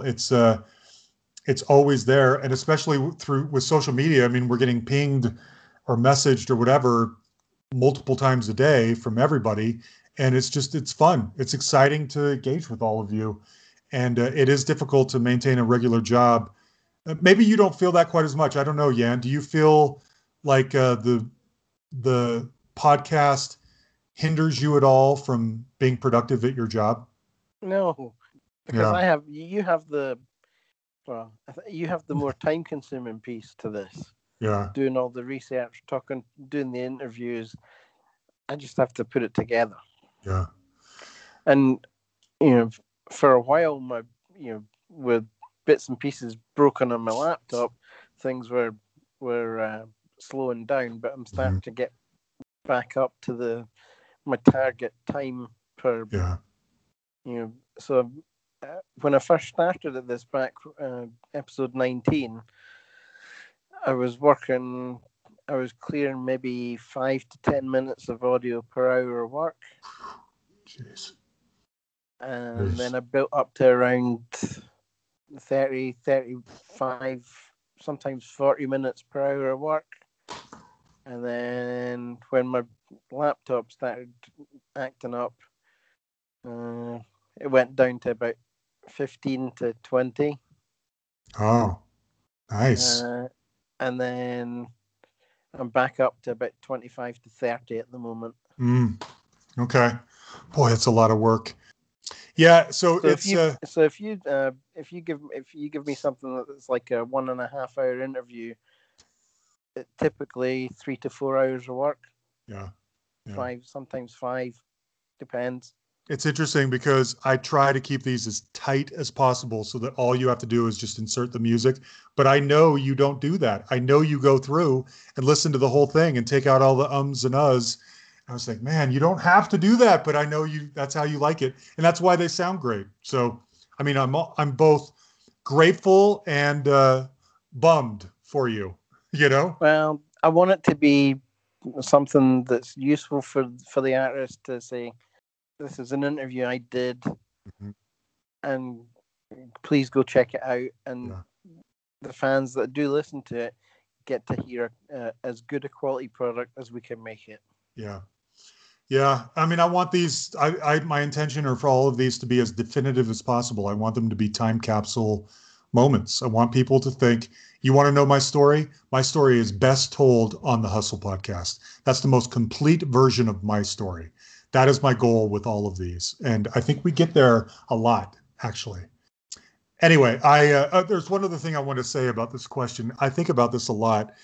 I think, maybe everybody who has a hobby or a passion or are creative can relate to this, but this is the best way I can think of to describe it. I hope this makes sense.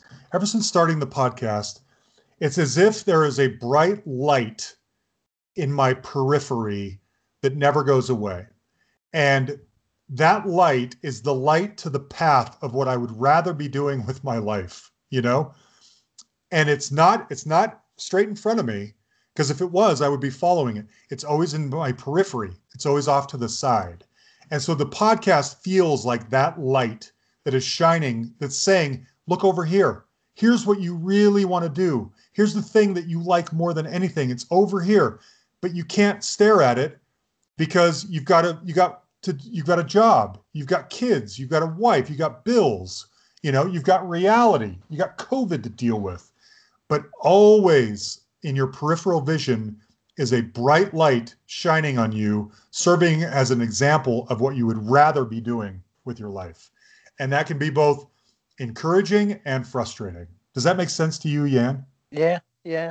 Oh, I totally, if we could make money out of this, I would ditch IT. Yeah, same.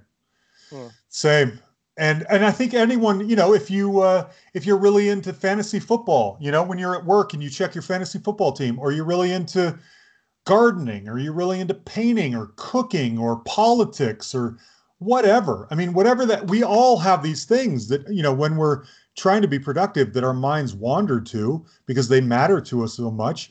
And they're always there in the periphery. I mean, just imagine the podcast is basically that thing being there in the side of your view for the last 5.5 years straight. It's hard for it not to be. So yeah, it's tough. It's not easy to do my job well and give it my all and do the podcast well. There's a lot of bleed in there, but I do my very best to be productive and earn my paycheck. Let me see. Oh, okay. This is a great question for you from Derek Johnson. Does Jan have a dream guest that he'd like to interview? And if Jan takes over the Hustle and locks John in a closet for an episode, what does that look like? Yes. Yeah, absolutely. And in terms of dream guests, for one of them, we've probably already gotten as close as we're ever going to get. And which that's is the Commodores. Yeah. You talk to Peter. Yeah, Peter Wolf. Yeah. They're on my list too, and I was close. I emailed their people, And this is the hard part. If you email their people, a lot of the time, more often than not, what happens is they forward that email on to the artists or maybe their manager or something like that. So you've got layers of gatekeepers you have to get through. I email their PR people. They forward that to the band's manager. The manager looks at it. If he thinks about it, he mentions it to the artists themselves, or maybe forwards it to them. Those people are constantly busy doing promo or working in a studio or on tour or whatever. They're not going through and reading little pitch emails from me. What needs to happen is that the PR people say, yes, I can get you an interview with the Commodores. Let's set that up. But that's not how it works most of the time. There are so many guests that are like that. I've reached out to Live. I've been trying to get Ed Kowalczyk from Live on here for a long time. And his people always, I send the email, they forward it on. No one ever hears back for months. Of course not. Those guys are busy. They're not going to carve out time to set up an interview with me. Maybe they see it and they write back and say, sure, I'll do that. And then we move forward. But otherwise, that's why these things don't happen. And that's what happened with the Commodores. Yeah. But yeah, one of the other ones we've already gotten, and that was Ryson from Spacehog. One of my favorite groups ever. Yeah. I think the other two for me that would be a dream guest would be any of the guys from the Thorns, particularly to discuss how much of an influence Crosby, Stills, and Nash were on them on some of the songs on that album, and then any of the guys from Screaming Trees, particularly one of the maybe even Mark Lanigan. Mm-hmm. Yeah, I know that those are ones, and the Skids. We need to make a Skids episode Richard happen. Jobson from the Skids would be awesome. Somebody else requested the Skids recently. I don't know if you saw that. I think somebody sent us an email asking if we'd talked about the Skids. Or anyway, yeah. So Matthew Sweet, I've reached out to a couple of times and never heard back. But he is somebody, I've heard him on other podcasts, and he seems really approachable. I have a feeling he just hasn't seen them, because I think if he did, he would do it. So I just need to work harder at getting in front of him. But with 22 episodes in the can already, that's the thing. I always think, I'm going to take 2 months off. And after 2 weeks, I'm so itchy to do another interview. I go back at it. And then I do 5 interviews in a week. And there's another month's worth of interviews in the can again. I need to slow down. But anyway, that's my reasoning for that one. Mark Lanigan, I need to go after. And the Skids, I need to go after. So I should make those happen for sure.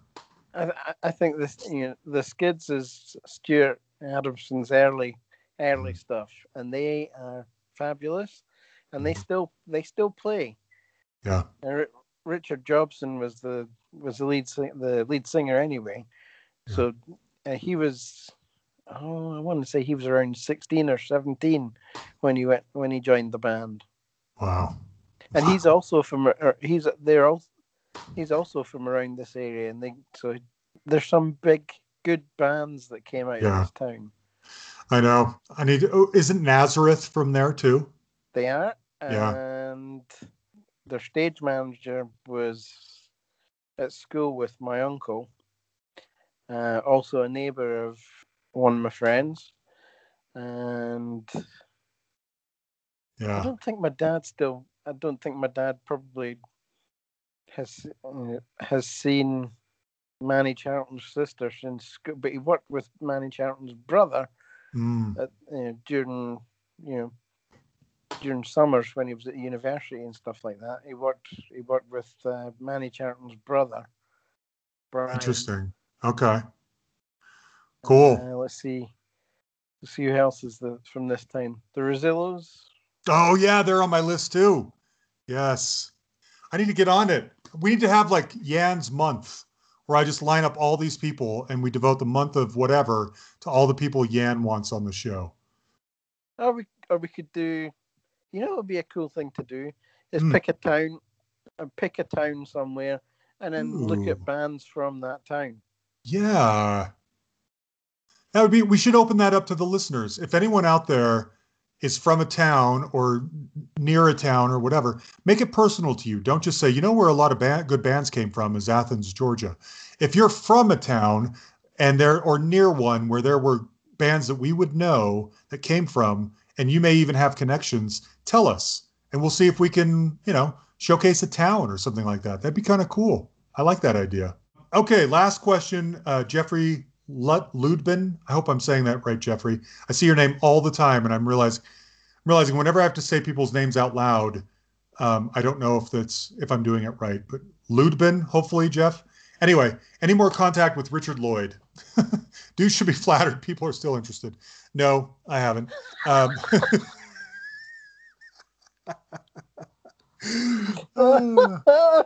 hilarious. I know.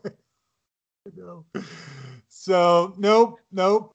Yeah, I mean, Richard and I did that interview almost 2 years ago. So would that have been a year ago? Almost a year ago, and it was around the same time, September, maybe October, and then a month or two later, I was going to interview Chris Stamey, and after I did, and I didn't think the Chris Stamey interview went well, which is another example of when I was completely wrong. All of you have been fine with it. And I'm a little nervous that I screwed that one up. I was so worried that it was another Richard Lloyd situation. And I don't hear from their PR people as often as I used to. I'm worried that I burned a bridge worrying too much about the quality of that interview. And I lost some faith in some PR people that time. I feel bad about it. Anyway, so I reached back out to Richard and said, "Hey, you know, I know you weren't comfortable with that first pass, but I'm talking to Chris Stamey. Do you want to talk one more time?" And he just wrote back, "Nope." I think that's what his email said. "Nope." And or something like that. One word, 2 words. "Nope, not interested," or something. And so I left him alone. And it's interesting. The Records Revisited people, Ben and Wayne, have done a couple of interviews with people who know Richard. And every time Richard comes up, everyone's kind of like, "Oh, that Richard, he's an interesting guy, interesting personality, great guitar player, but yeah, he's an interesting guy, you know." And yes, we can vouch for the interesting guyness of Richard Lloyd. No, I haven't, and I've kind of moved past it. I was pretty bummed when it happened. I was kind of beating myself up that I didn't do a good enough job. But when you hear from other people that that's just kind of how he is, it's like, whatever, it's fine.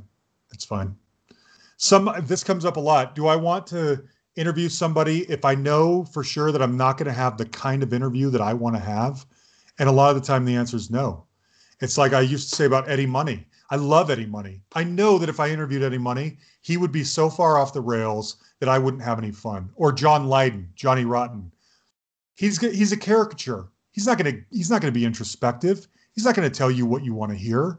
So it's like I don't even want. Or Sean Ryder from the Happy Mondays, one of my favorite bands ever.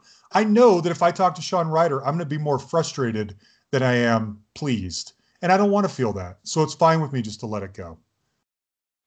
Can you think of anything else, Ann? Did we cover it all? I think we got it all. I think we did.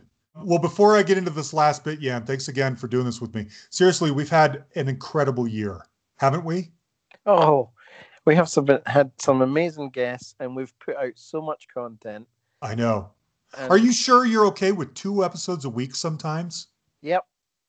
Gosh. It's been tough lately with all the handyman work that I've been doing, but you know, and a couple of nights I've just zonked out. But, yeah. No, I'm good. Good. Because unless something's time sensitive, I don't really care when you get to it or whatever. The time sensitive ones, obviously, we've committed to somebody. We're going to put it out by a certain time. But otherwise, it's like, you just do it whenever. But you're such a trooper. So more often than not, you're doing 2 episodes a week. And that's just amazing. So anyway, we're lucky to have you, Jan. I'm so glad we do this together. Thanks for doing this with me. Oh, me too. I love doing this. I prefer doing the bit I'm doing. I would rather be doing the bit I'm doing than the bit you're doing. And I would rather do my bit than yours. So it's perfect. Everything is perfect. Good. Okay, so here's the deal. We're going to close it out with a song called Blood on His Hands. It is an anti-Trump song that was sent to us by friend of the show, I guess you could say at this point, Chris Thompson. Chris was on earlier this year, the Blinded by the Light, revved up like a douche guy. He came on. It was such a great interview. Chris is so cool. And he emailed me the other day and he said, John, I'm finalizing an anti-Trump song called Blood on His Hands. Can I send it to you? Will you share it with your listeners? I said, absolutely. Happy to do that. So we're going to close it out here with this song, Blood on His Hands. It is so good and it is so powerful, and it says my thoughts and feelings perfectly. We are going to include in the show notes, so in the description of this show, there's a link to his website where you can go and you can download this song for free. Okay? So if anyone out there wants to get their hands on Chris Thompson's anti-Trump song, which is fantastic, go to the links that we've provided. Just Google Chris Thompson and go to his website, and it's on there for free. And I should mention, too, Chris Butler of The Waitresses. If you follow us on Facebook, you know that Chris Butler of The Waitresses has done a couple of anti-Trump songs, sent them to me. I posted on Facebook that I had them. Chris Butler gave me permission to email anyone that wanted them the files of these songs. So I still have those. So if you don't follow us on Facebook and this is the first you're hearing about it, and you dislike Trump and want some songs that speak your mind, let us know. You can either go to Chris Thompson's website, download it directly from there, or you can ask me or Yan. We have the files, and I will email the file of the Chris Butler songs to you. Okay? Hopefully by November 3rd, there's some big changes, positive changes being made in our country. I hope so. Anyway, we love you all. We're so thankful for all the support that you give us and that you put up with Yan and I and that you listen to our recaps. We do this because we love music and we love all of you, and we are trying to do the thing that we think the fans would want most. And so thank you so much for your support over these 5.5 years. It's been incredible. All right? It's been a great ride, and it's going to continue to be a great ride. I'm looking forward to next year. Me too. And like I said, I've got 20-something interviews in the can, and all of them, I stand by all of them. It's going to be so hard to come up with a top 10 list this year because I would rather pick 10 episodes I didn't like because I've liked everything. It is so difficult. It's been a good year. Anyway, thanks everybody. Check out Chris Thompson's song. We'll talk to you next time.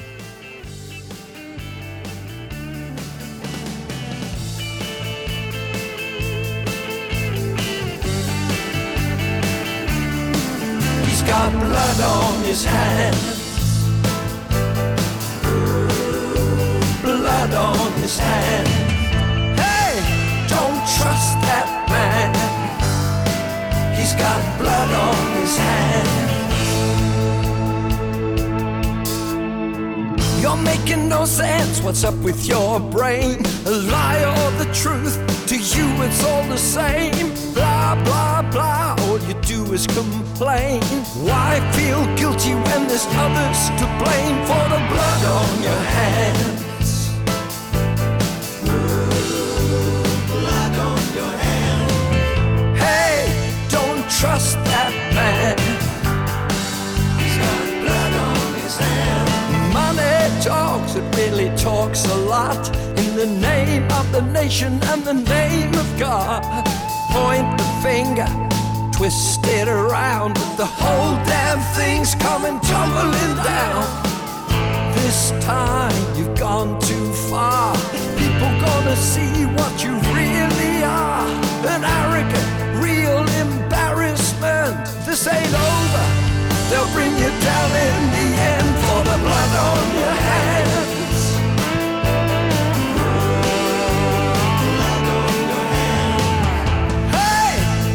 Trust that man. He's got blood on his hands.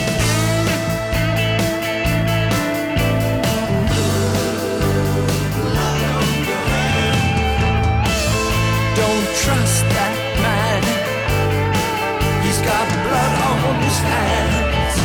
Misleading, misguiding, mistreating, misadvising, misdirecting, misbehaving, mistake, big mistake. Throw that liar out. Bring that loser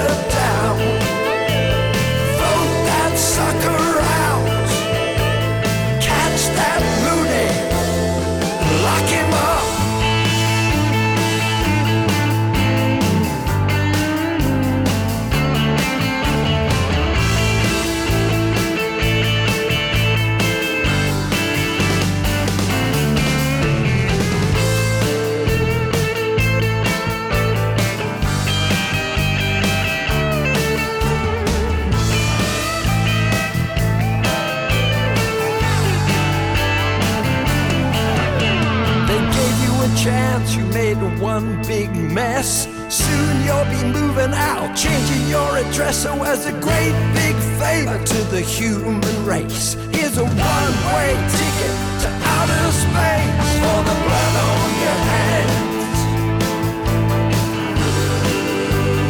Blood on your hands. Hey, don't trust that man.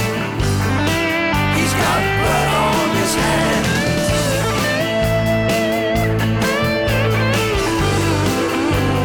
Blood on his hands. No, don't trust that man. He's got blood on his hands. Misleading, misguiding, mistreating, misadvising, misdirecting, misbehaving, mistake, big mistake.